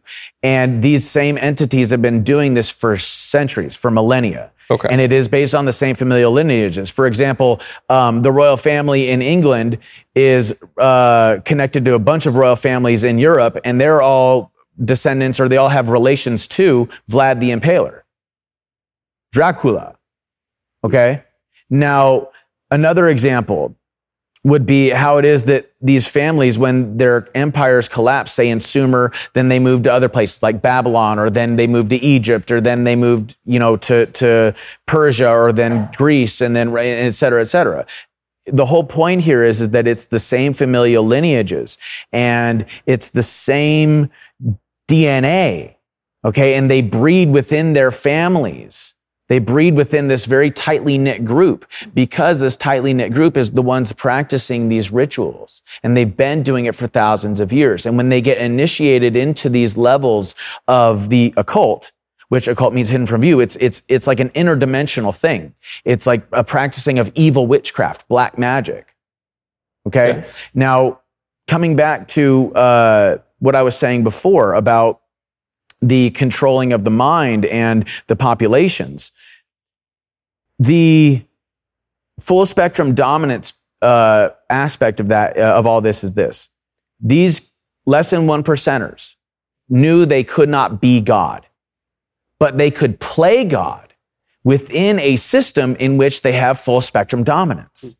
You see, because then they control all of the water, all of the food, all of the air. They control all the resources. They control all the labor. They control the financial system, et cetera, et cetera. Now, the only way they can do that is by controlling our minds first. This is why we're seeing so much censorship.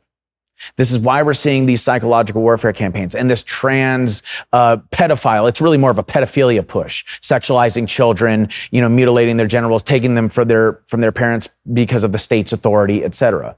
Okay. It's part of the reason why we're seeing the financial collapses and the mass pollutions, like the explosion at the chemical plant in Louisiana, or the thing in East Palestine, Ohio, and stuff like that. It's about gaining farmland. It's about full spectrum dominance. Okay. And there was a guy on Spaces the other day that was saying that a lot of these train derailments are just so happen to be owned, or done by somebody, I think it's a corporation that Bill Gates has a large stock in. And then they end up contaminating farmland that Bill Gates wants to own. You see, so once again, full spectrum dominance. It's about the food. You see? So presumably he wouldn't want to poison his own land. No, it's not about poisoning the land. What it's about is getting the farmers off of it. Okay. And then buying it up real cheap. At least that's what this guy on Spaces was saying. I'm not saying, I haven't done the research. The point I'm making, though, is that there are very real strategies for doing this, for gaining and keeping and maintaining full spectrum dominance. Okay. Now, the only way to defeat it is for us to awaken. This is why I say we have a crisis of consciousness. But so if you're saying, though, that there has been this problem, this sort of evil group of people for all of human history, and they're expressed in the royal families, and they're part of it, and all of these groups that going back to ancient Babylon or wherever.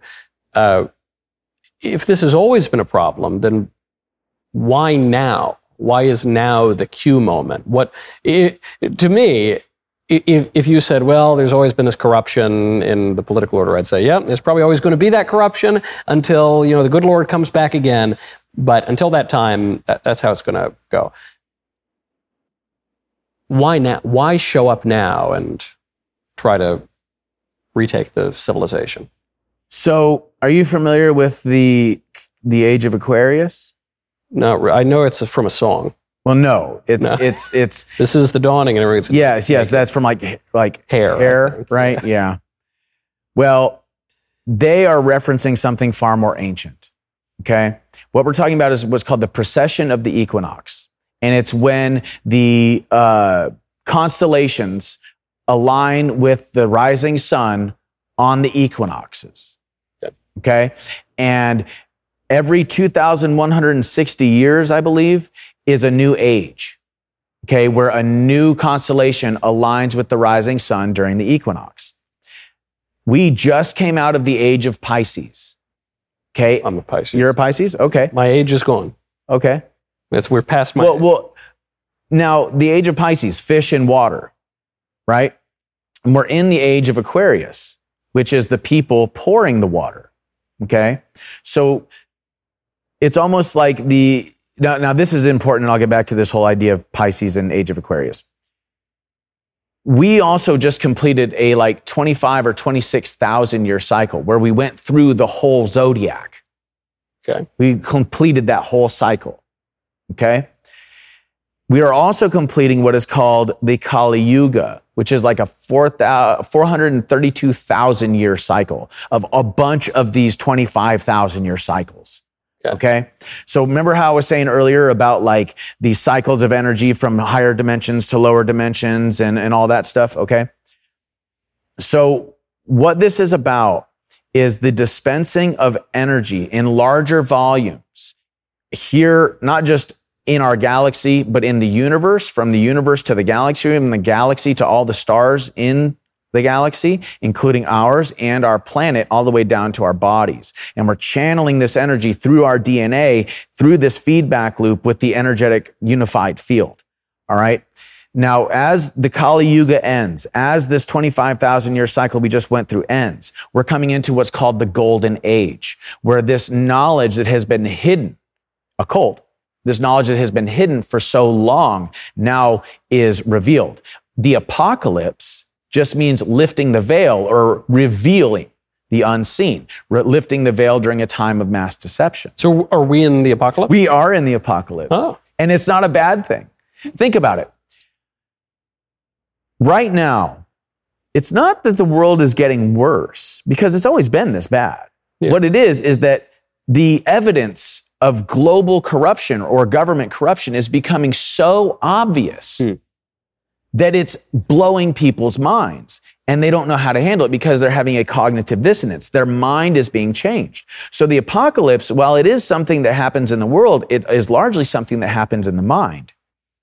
Because now you're seeing the reality, you're seeing the objective reality. And this is why I practice shamanism, because I've been seeing this reality for over 10 years.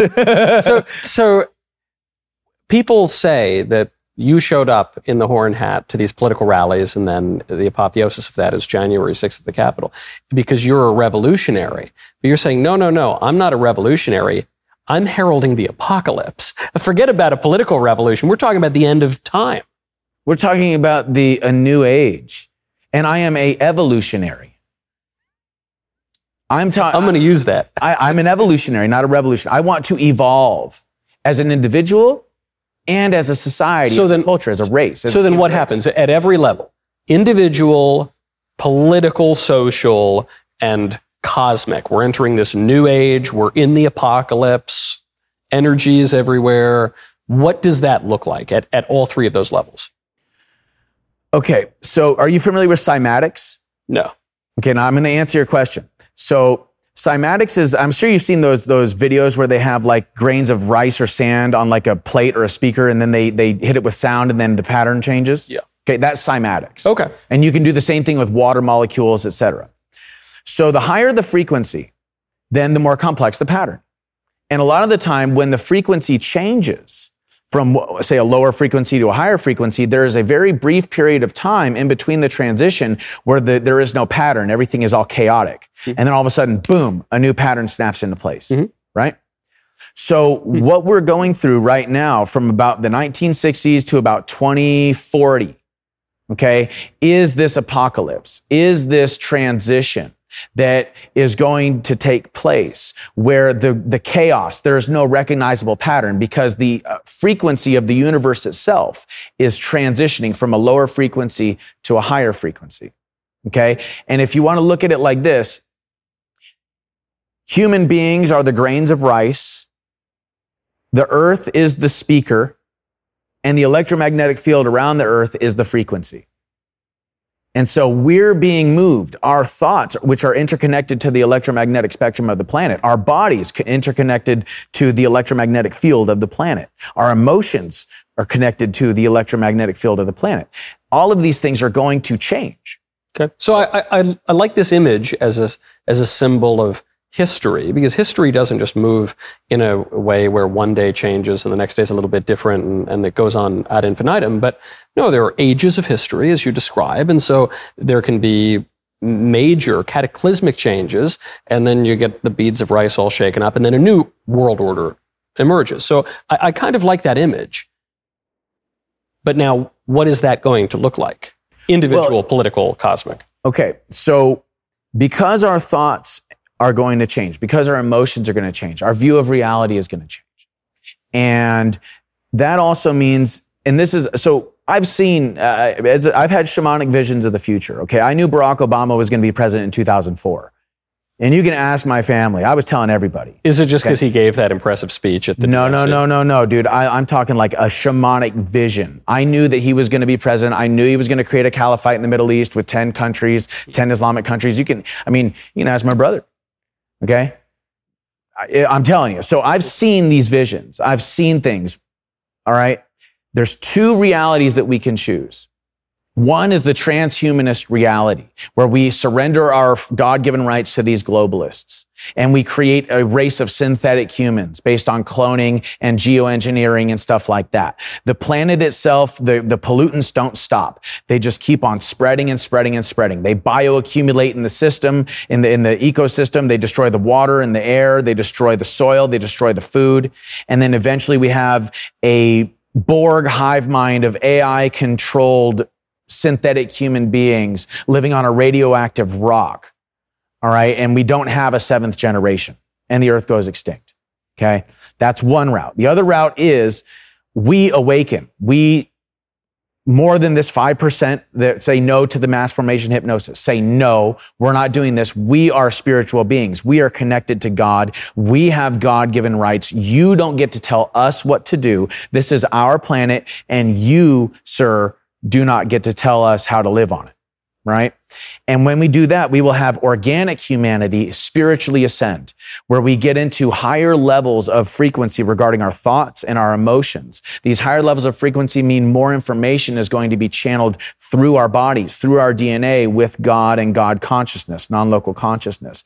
Now, what is that massive transformation going to manifest as far as global socioeconomics and geopolitics? Nikola Tesla in the early 1900s invented an infinite free, clean, wireless tower for distributing energy. And it was built on the electromagnetic ley lines. And it amplifies the positive and negative charge on these electromagnetic ley lines to a certain radius around the tower that gives people infinite free, clean, wireless electricity. Okay? Sign me up. Where do I plug in? Dude, that's the question. Now, why don't people know about this? Because JP Morgan, the Rockefellers, all of the big bankers at the time suppressed this technology because they wanted to make money off of charging people for electricity. They wanted to make money off of oil. You see what I'm saying? They wanted to make money off of owning and controlling, full spectrum dominance, all of the resources and all of the labor in the country and on the planet. Nikola Tesla's invention is the antithesis of that. So what we'll see is we're going to see Tesla towers pop up all over the place. And we're going to see war become obsolete because all of our wars are over resources. So if we make resources infinite, war is obsolete. You don't think people have wars over ideas and culture in addition to resources? The motivation behind all wars are about owning the land and controlling the people and the resources, whether it be gold, water, food, whatever. Okay? You know, but like a holy war. I understand what you're saying, but the holy war is over what? The land. I don't know. I think it might be over the religion.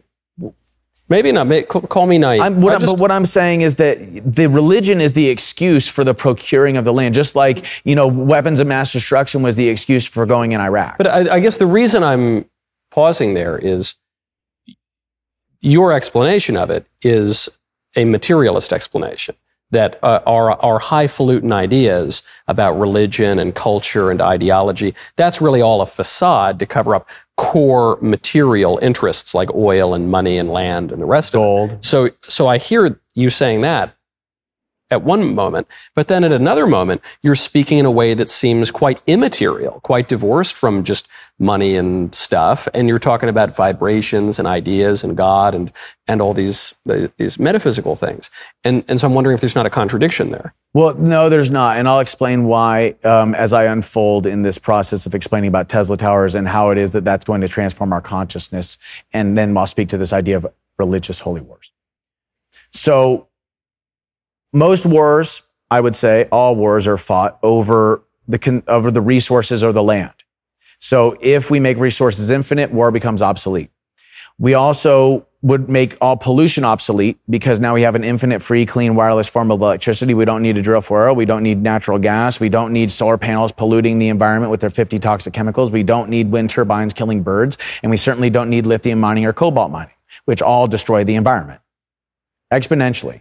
And they create what are called anthropogenic chemicals or forever chemicals that pollute the ecosystem to the point to where they become toxic because of something called bioaccumulation. That bioaccumulation of these anthropogenic chemicals, which do not biodegrade, ends up killing off all the microbiological life in the soil and in the water. Okay?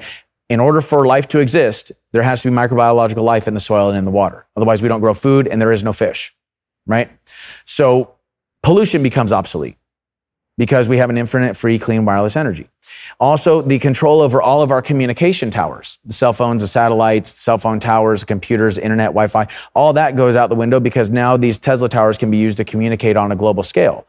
And we don't have to use the globalist-owned centralized grid system. And if you look into Ericsson and the Ericsson report and the way that they have been responsible for transmitting all the communication in the world, and how that stems back to like even the transmission of child pornography, military communications and things of that nature, how they're responsible for like telling Al-Qaeda and ISIS like where American soldiers were and how that led to the death of American soldiers. Then you can really see the danger behind centralizing our communication grid. Who did this? The government did this? The company Ericsson. You haven't heard about the Ericsson report? No.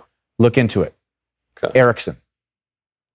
I would say 93% of the time you say, have you heard about?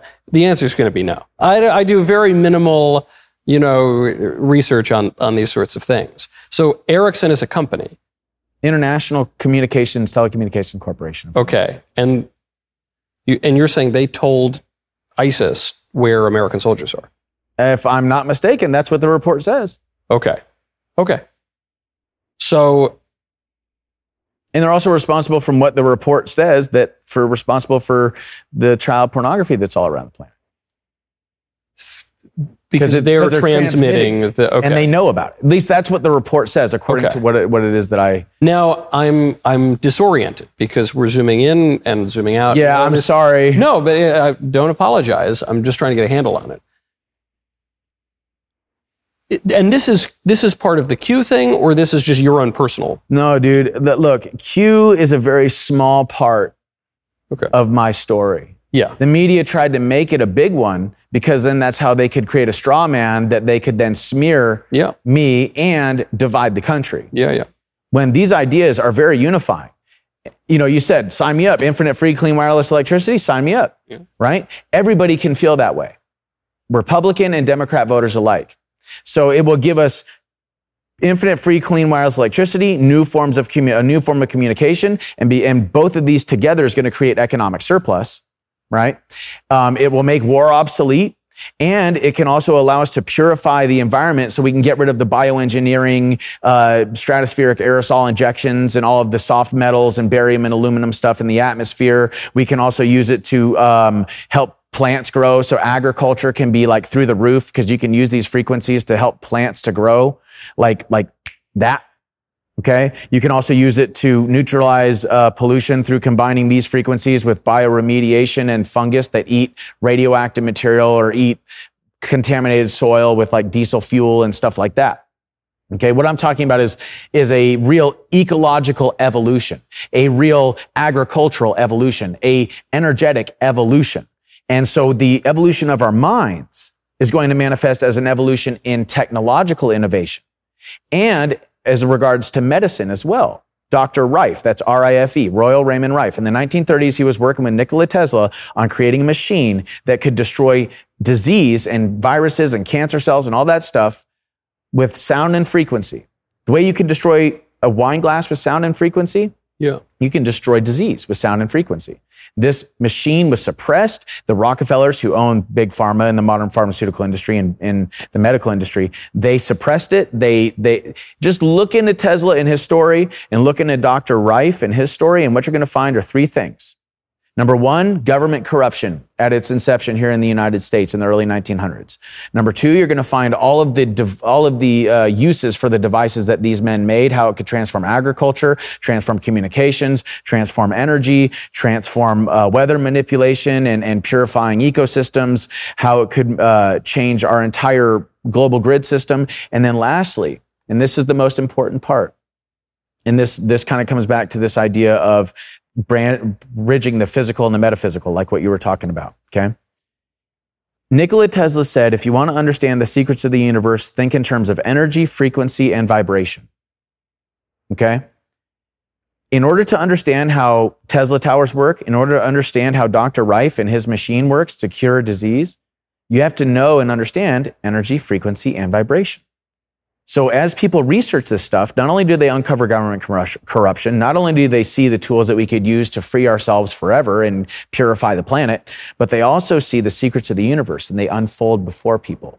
And the bridging between the physical and the metaphysical, how these things come together, and how ideologies that are based on separation are also rooted in parasitism and genocide. Say more about that. That last part, that ideology rooted in separation has to do with parasitism and genocide. What does that mean? Look at it like this. So in the Amazon, their definition of evil is the idea of investing in this idea of being separate from another person, from the environment, etc. That's where evil comes from. Now, if you look into the work of Philip Zimbardo, the guy that did the Stanford prison experiment, I'm not familiar. Not familiar with it? Oh, dude, you got to look into it. So Philip Zimbardo, he did the Stanford prison experiment where it basically discovered that even if it's just college students doing a drill or a play role of your guard, your inmate, there becomes this divide where the guards become abusive and authoritarian and the inmates become combative and revolutionary because of this dynamic, because of these roles, right? Opposing interests and roles. Okay. Yes. So he also went on, I think he was like a psychologist or a psychiatrist. He went on to investigate the origins of evil and the psychology of evil. He did a lecture called The Lucifer Effect and the Psychology of Evil. And what he came to find was that there are three main things really that cause human beings to do evil things. Number one, dehumanization, either of a person or a group. Yeah. So the other, separation, right? But hold on, haven't you done that with these ancient peoples who are expressed through the British royal family and the Rockefellers and all the terrible No, because people? I don't advocate for their death. But you're separating them. No. You're saying they're responsible for all the problems. No, it's similar to identifying the root cause. I'm not saying they're the other. There's a lot of people that want these people's heads. And I've said in a lot of spaces on Twitter that like, no. That's not the solution. That's not the solution at all. The solution is, if God hasn't taken these people's lives, we shouldn't either. We need to, yes, we need to stop this. But the only way to stop what they're doing, what they're doing is based on separation. And because of their belief of separation, they have created a system that is parasitic on the environment and parasitic on human beings. And in the process, they've created mass extinctions of plant species, of animal species, genocide in foreign nations, displacement of whole populations, the human trafficking trade, child sex trafficking. All of these things are based on this illusion of separation. Okay? So I look at them and I say, well, technically they're a part of this unified whole. Okay? And what I'm advocating for is not the destruction of the old system, but making the old system obsolete by creating a new one.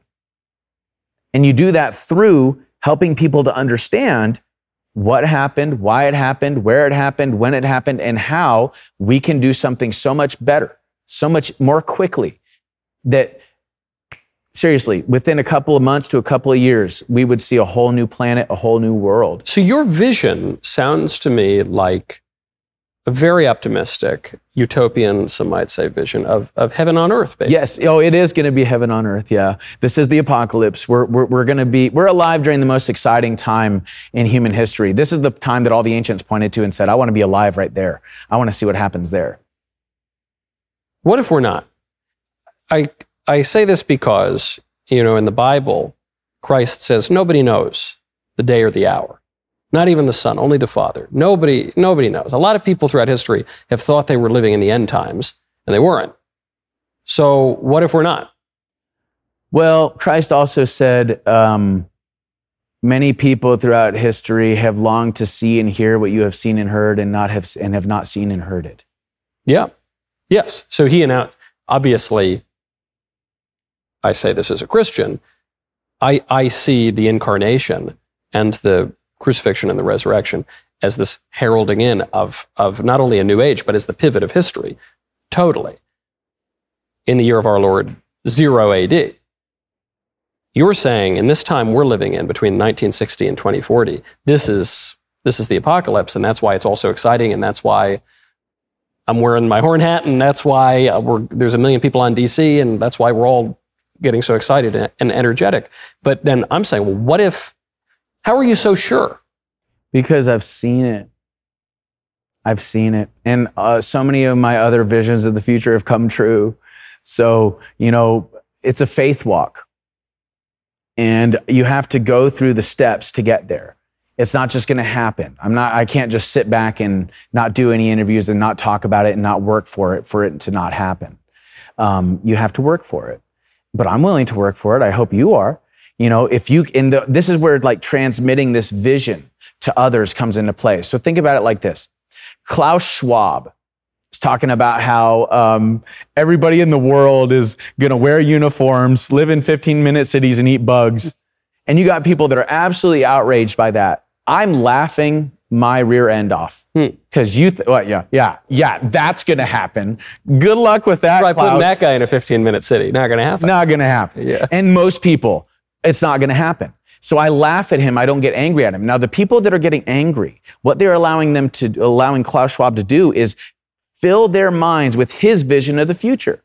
And in the process, he's plugging the collective consciousness of humanity with that vision of the future. And he is co-opting our creative abilities, our abilities to manifest and the law of attraction to bring that reality that he wants into this world. Now, you've referred to that manifesting and law of attraction a couple of times. And as I understand it, the idea of manifesting is this idea that I can, through my psychic powers and my will, make things happen in the world. That I can, but not in the sense that, I will for a glass of orange juice, and therefore I'm going to go to the fridge and pour the glass of orange juice, but that it's deeper, that I can, in a way, cause the universe to bend, perhaps, to my will. Am I saying that correctly? Kind of. It's a misconception. Okay. So it actually does have something to do with your ability to go to the fridge and get yourself some orange juice. Okay? It's think, say, do. So you think something, so you have a vision of what you want to do, right? You think it, which that is a higher level dimension of reality that you are accessing, right? Because you're envisioning yourself doing something. Then you pick up your 3-dimensional body, you move it through the 4th dimension of time, and then you make that 5th dimensional reality that you just imagined a 3-dimensional reality by pouring yourself some orange juice and drinking it. So then manifesting is just... Well, no, there's more to it. Okay. There's more to it. Okay. So are you familiar with the observer effect in quantum physics? Yes. Okay. It's the idea that a particle... is also a wave of possibility. Yeah, and that your observation of such a thing will affect... That is correct. Okay. Schrodinger's cat, Sure. So look at it like this. The double slit experiment, the observer effect, all of it plays into something called quantum computation. So our brain does something called quantum computation with 40 times every single second. We are collapsing the infinite amount of possibilities into a singular actuality. And this is happening boom, boom, boom, boom, boom, 40 times every second, right? And it's kind of like a movie reel, where it's one picture after another, after another, after another, creating a moving image. Okay? Now, what I was saying earlier about the DNA and the sending and receiving of light and information, right? Our brains, all the way down to our bodies, are sending and receiving light and information. We are an antenna for non-local consciousness. We are sending information, light codes, electromagnetic codes, to the universe, okay? With our minds, electricity, an electrical signal. And then through the magnetic system of the heart, we are manifesting or drawing magnetically to us that reality. The heart is the strongest electromagnetic field in the body. Okay, this is why Christ said, knock and the door will be opened, ask it shall be given to you, ask and you shall receive. Okay, and basically you have to be thankful in your prayer, prayers of gratitude, basically. Be thankful for the Father already knows thy prayer, right? Yep. So Christ was teaching people the mysteries of life and manifestation. This is what I'm saying. The shamans knew. But so if manifestation is just I ask God for something and then God in his sovereign will gives it to me or doesn't, then it doesn't seem any different. No, that's not quite it. What you have to understand is your body is a tool. Okay? And it's a tool to send and receive electromagnetic signals. Okay? So the manifesting is a little different than what a Christian would traditionally think of as a prayer. No, not at all. Okay, so it's a form of prayer. Okay. But the thing is that what we're talking about is conscious prayer and unconscious prayer. Okay? So are you familiar with the work of Greg Braden? No. He has a book called The Lost Mode of Prayer, where he actually talks very heavily about what Christ talked about and how to pray, and how Christ was an ancient Essene, which is like a caste of the Hebrew caste. I've heard that theory, okay, which I don't totally prescribe to. Yeah. Well, I mean, have you heard the theory of John Allegro, the guy that wrote The Sacred Mushroom and the Cross? No. And about Jesus eating psychedelic mushrooms? Oh, I have heard that. Yeah, okay. I certainly don't subscribe to that. Well, I'm sure you don't. But the thing is, I'm telling you, it's true. But anyway, that's neither here nor there. The point is that what we're talking about here is using the mind and the body like a computer. Okay? So when you get on a computer, what's happening is that an electrical charge is going through the conductors in the computer system itself. It's channeling through microchips, which are made of metal, right? And the pattern of energy as it moves through those microchips is governed by software or an algorithm, a mathematical algorithm. And as that feedback loop continues over and over and over again, a very specific pattern gets created. Right? Then that pattern ends up manifesting as code on the screen that we're able to then interpret and change based on the strokes of the keyboard and how that affects this pattern of electricity in the hardware. Does that all make sense? Basically, yeah. Okay. So the brain and the body are like that hardware, and non-local consciousness is like that energetic signal that is moving through the mind and the body. And because we are interconnected to the whole of everything, to this unified field, through changing our thoughts and our emotions, are therefore changing the pattern of electromagnetic activity in and around our bodies and therefore in the ecosystem. Okay, now I see how, beginning with your premises, I can understand how one would reach that conclusion. And I have to ask, shifting topics a little bit, but related in this way, on interconnection. Did you just come up with this stuff yourself, or did you discover this stuff yourself? Or, like, what do your family and friends think about these views? Do they share your views, or are you unique in this way? No, yes, they believe some of the things that I believe, my family in particular. They don't have the ability to articulate it the way that I do or memorize it the way that I have. Speaking of interconnectivity, I mean, it's all quantum entangled. The entire universe is quantum entangled. So this information is at everybody's fingertips.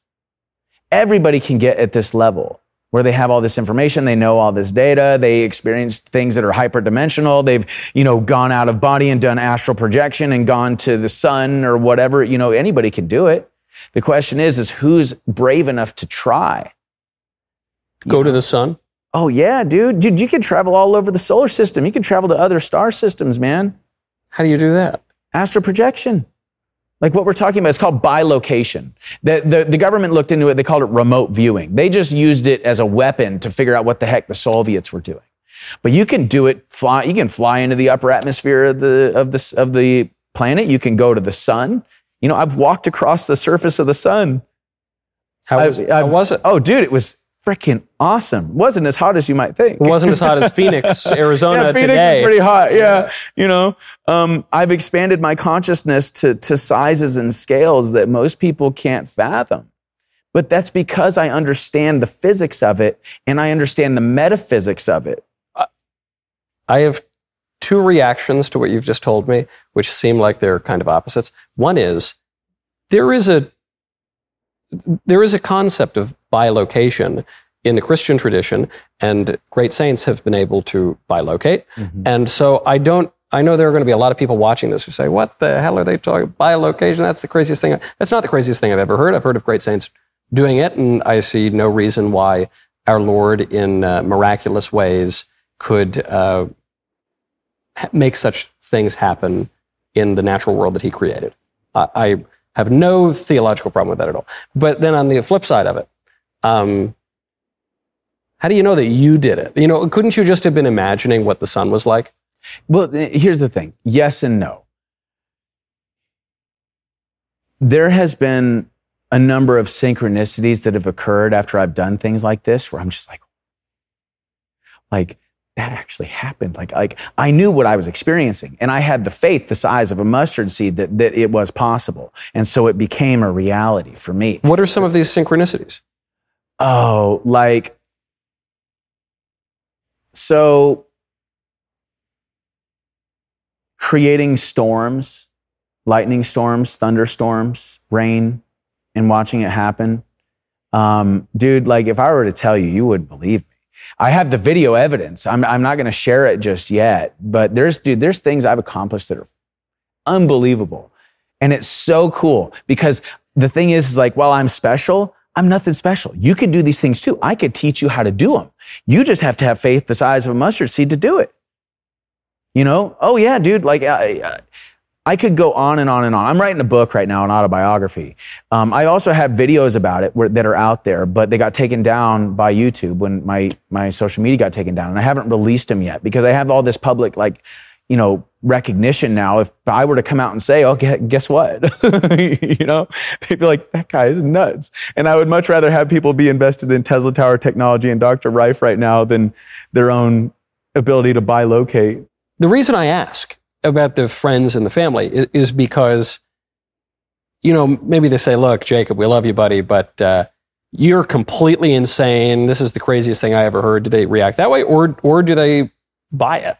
Well, the thing is I have family members that have had paranormal experiences, have been in the backyard with me when we've all seen UFOs or UAPs. and that are completely unexplainable.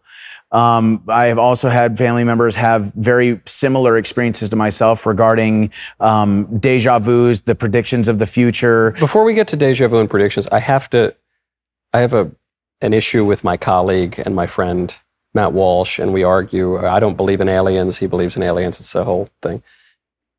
You say you've seen UFOs. Is it you believe in aliens or no? They're not aliens. Okay, so look at it like this. Do you believe in angels and demons? Yes. Okay. Angels and demons are interdimensional entities. UFOs or extraterrestrials are interdimensional entities. We are talking about entities that exist in dimensions that are layered on top of our own, but that we don't perceive with our five senses. This is part of the role of the shaman. So you're saying, this is what I say. I say either people are just imagining the alien stuff or they're demons. And you're basically saying that I'm right and Matt Walsh is wrong. No, what I'm saying is that they're angels or demons, and you can judge a tree by its fruits. Now think about it. In the Bible, whenever anybody saw an angel, what was one of the first things the angel said? Be not afraid. Be not afraid. Yeah. Yes, exactly. Because when you experience these things, it is so boundary dissolving. It is so intimidating because it's so interdimensionally incredible that the first inclination is to be afraid, right? An evil interdimensional entity wants people to be afraid because they feed on that, right? An angelic or a positive interdimensional entity is going to say, don't be afraid. It's all good. I'm here to help. But sometimes the Christian view is that demons sometimes disguise themselves as angels of light. So they pretend to be really nice, but they're evil. Yes, well, you judge a tree by its fruits. Vet the spirits, right? Test the spirits. An angel is never going to ask you to hurt yourself or somebody else. An angel might ask you to go through something difficult, but there's larger interdimensional implications to that difficult journey. This is why shamans go through ordeals. This is why Christ did the 40 days and 40 nights in the desert. It's why he went through the passion, because he understood the interdimensional implications for humanity as a whole, for generations to come, for millennia to come, behind doing these things and banishing evil from Israel. When 40 days and the 40 nights, get behind me, Satan, or the passion and going through that and then rising 3 days later, which I believe that Christ did rise, but I think it's because he achieved something called rainbow body, which they've talked about in Tibet for a very long time, which is essentially spiritual ascension. Rainbow body? Rainbow body. You can look it up. It's mind-blowing stuff. There's images of people achieving rainbow body inside of a cave, and there are these massive rainbows all over their silhouette. And then outside the cave, there's like footprints or handprints where they've vitrified their prints into stone. You know what vitrification is? Where rock becomes glass? No. It gets heated so high that it becomes glass. No. So there's also, what happens is that with rainbow body is that rainbows start wafting off of the person's body. And along with those rainbows come the scent of like jasmine and perfumes and like roses and stuff like that. Very pleasant. It sounds like the month of June in Greenwich Village. There's a lot of rainbows, a lot of lavender and perfume coming off people's, but they're not angels. They're not. I promise. Well, this has been documented over 100,000 times in Tibet. And what happens is that the body shrinks down to like a Cabbage Patch doll body of ash. Right? And then they have these shrines where they like put these beings in these shrines to prove rainbow body exists, that it's real. And then above this Cabbage Patch doll body of ash, you see this person's rainbow body, their soul. They have literally ascended and they can do whatever they want in the physical world. They have ascended beyond it. And that's why I think that I've heard once that in the Shroud of Turin, that it's not actually blood, but it's actually burn marks. Yep. Yeah, so it's burn marks because he ascended to this level of rainbow body in the Shroud of Turin. And it left radiate. That is, in as much as we have an explanation of the Shroud of Turin, which has the image of what looks like a guy who was tortured and crucified. It's a photographic negative. So it wouldn't be paint, it wouldn't be blood or anything like that. It would be a light in a way that's not totally dissimilar from what you're describing. Yeah. So you believe in the resurrection, but not in the unique resurrection of Christ. You're saying we kind of could all access this by raising our consciousness, and that's part of what you're doing. So then I keep going back and forth here as I hear more about your life and your vision, because on the one hand, it seems so pie in the sky. On the other hand, it seems so nuts and bolts. I'm going to go to the Capitol on this day, or I'm going to support this candidate over this candidate, or we're going to build this kind of tower, not this kind of tower. But then on the flip side, we're talking about the age of Aquarius and going to visit the sun and rainbow bodies and stuff like that. So in the short term, in the next 6 months, 1 year, 2, we're coming up on a presidential election. I don't know. What are you after? Well, spiritual ascension, peace, love, unity, freedom, forgiveness, like evolutionary progress, for humanity, for the planet, saving humanity and saving the planet and all life thereon. That's what I'm after. Yeah, but what else? Saving the 7th generation. Okay? Because that is very much in jeopardy right now. Not just our own 7th generation, but all over the planet, all species, plant, animal, fungus, amphibian, insect alike. And so how will you do it? You'll write books. You'll give media interviews like this one. I think this is your first sit-down. Big one since you've gotten out of jail. Are you supporting one candidate over another candidate politically? Well, I don't much like Ron DeSantis, to be honest with you. There's a number of things that he's done that I just don't agree with. There's also a number of things that Trump has done I don't agree with, but I support Trump for many reasons. I'll put it this way, though. I don't think any candidate right now is saying what truly needs to be said. What needs to be said? Well, that's quite another conversation entirely, sir. What needs to be said is not the rah talking points. We got to secure the border. The Biden administration is a travesty. We need to get our economy back on track. I mean, Mike Pence is like a great example of a rah rhino Republican. Like the interview he did with Tucker Carlson, it's like, God, I can't believe he's actually running. Like, it was tough. Yeah, it's cringe, So all of even God Lover, even Carrie Lake, they're all kind of saying the same stuff. Nobody's explaining how it is that we got here. Nobody's explaining how it is that we're going to move forward. Nobody's thinking centuries ahead. Everybody's talking about 2 years from now or a year and a half from now, the next election. It's like, bro, if we learned anything from the Trump administration, 4 years of having one of our guys in office is not enough. And it's a fourth of the problem. So let's talk about that. The bureaucracy, the deep state. The deep state is comprised of all 3 branches of government, legislative, judicial, and executive, being consolidated into a single branch of government that is constituting a 4th branch of government. It's a bureaucracy. And this is what the founders defined as tyranny. That's why they split the branches up, because the crown owned judicial, legislative, and executive. They could write the laws, enforce the laws, and adjudicate the laws. Okay. That was tyranny. That's why the founders split it up and had checks and balances. Okay. The bureaucracy, these bureaucratic agencies, which there are over 500 of them that are in charge with regulating commerce. Okay. They write the regulations for commerce. In other words, they're writing a form of law. Okay. And then they have their own law enforcement for their agency that enforce those regulations. So that's executive. So now you got legislative, you got executive, and they have their own administrative courts that are outside of the federal court system. That's judicial. That's tyranny. Okay, and it's these bureaucrats and these bureaucratic agencies that are colluding with corporate interest, international corporate interests, international banking interests to move money from public hands into private hands. So I agree that most candidates are just talking about fairly superficial, quotidian kind of things and not getting to deeper problems. But when it comes to the bureaucracy and this issue of unelected, unaccountable people writing most of the laws, I think most of the GOP candidates actually are kind of mentioning it at the very least. But Trump, they're not explaining it. DeSantis, yeah. They're not explaining it, are they? No, they're just saying the deep state. We got to drain the swamp. Yeah, it's the deep state. Oh, it's the deep state. It's the boogeyman, basically. And it's like, well, unless you understand the root of the problem, and if you can't explain it simply, you don't understand it fully. So these people need to explain simply. If they expect people to believe they can solve the problem, they need to explain simply what the problem is. And nobody's done that yet, that I can see. Okay? I just explained it to you in 2.5 minutes. Okay. And I can also explain to you how we can change it in 2.5 minutes. Okay. All you have to do is get enough people in the legislative branch to create legislation that either changes or defunds these bureaucratic agencies. Simple as that.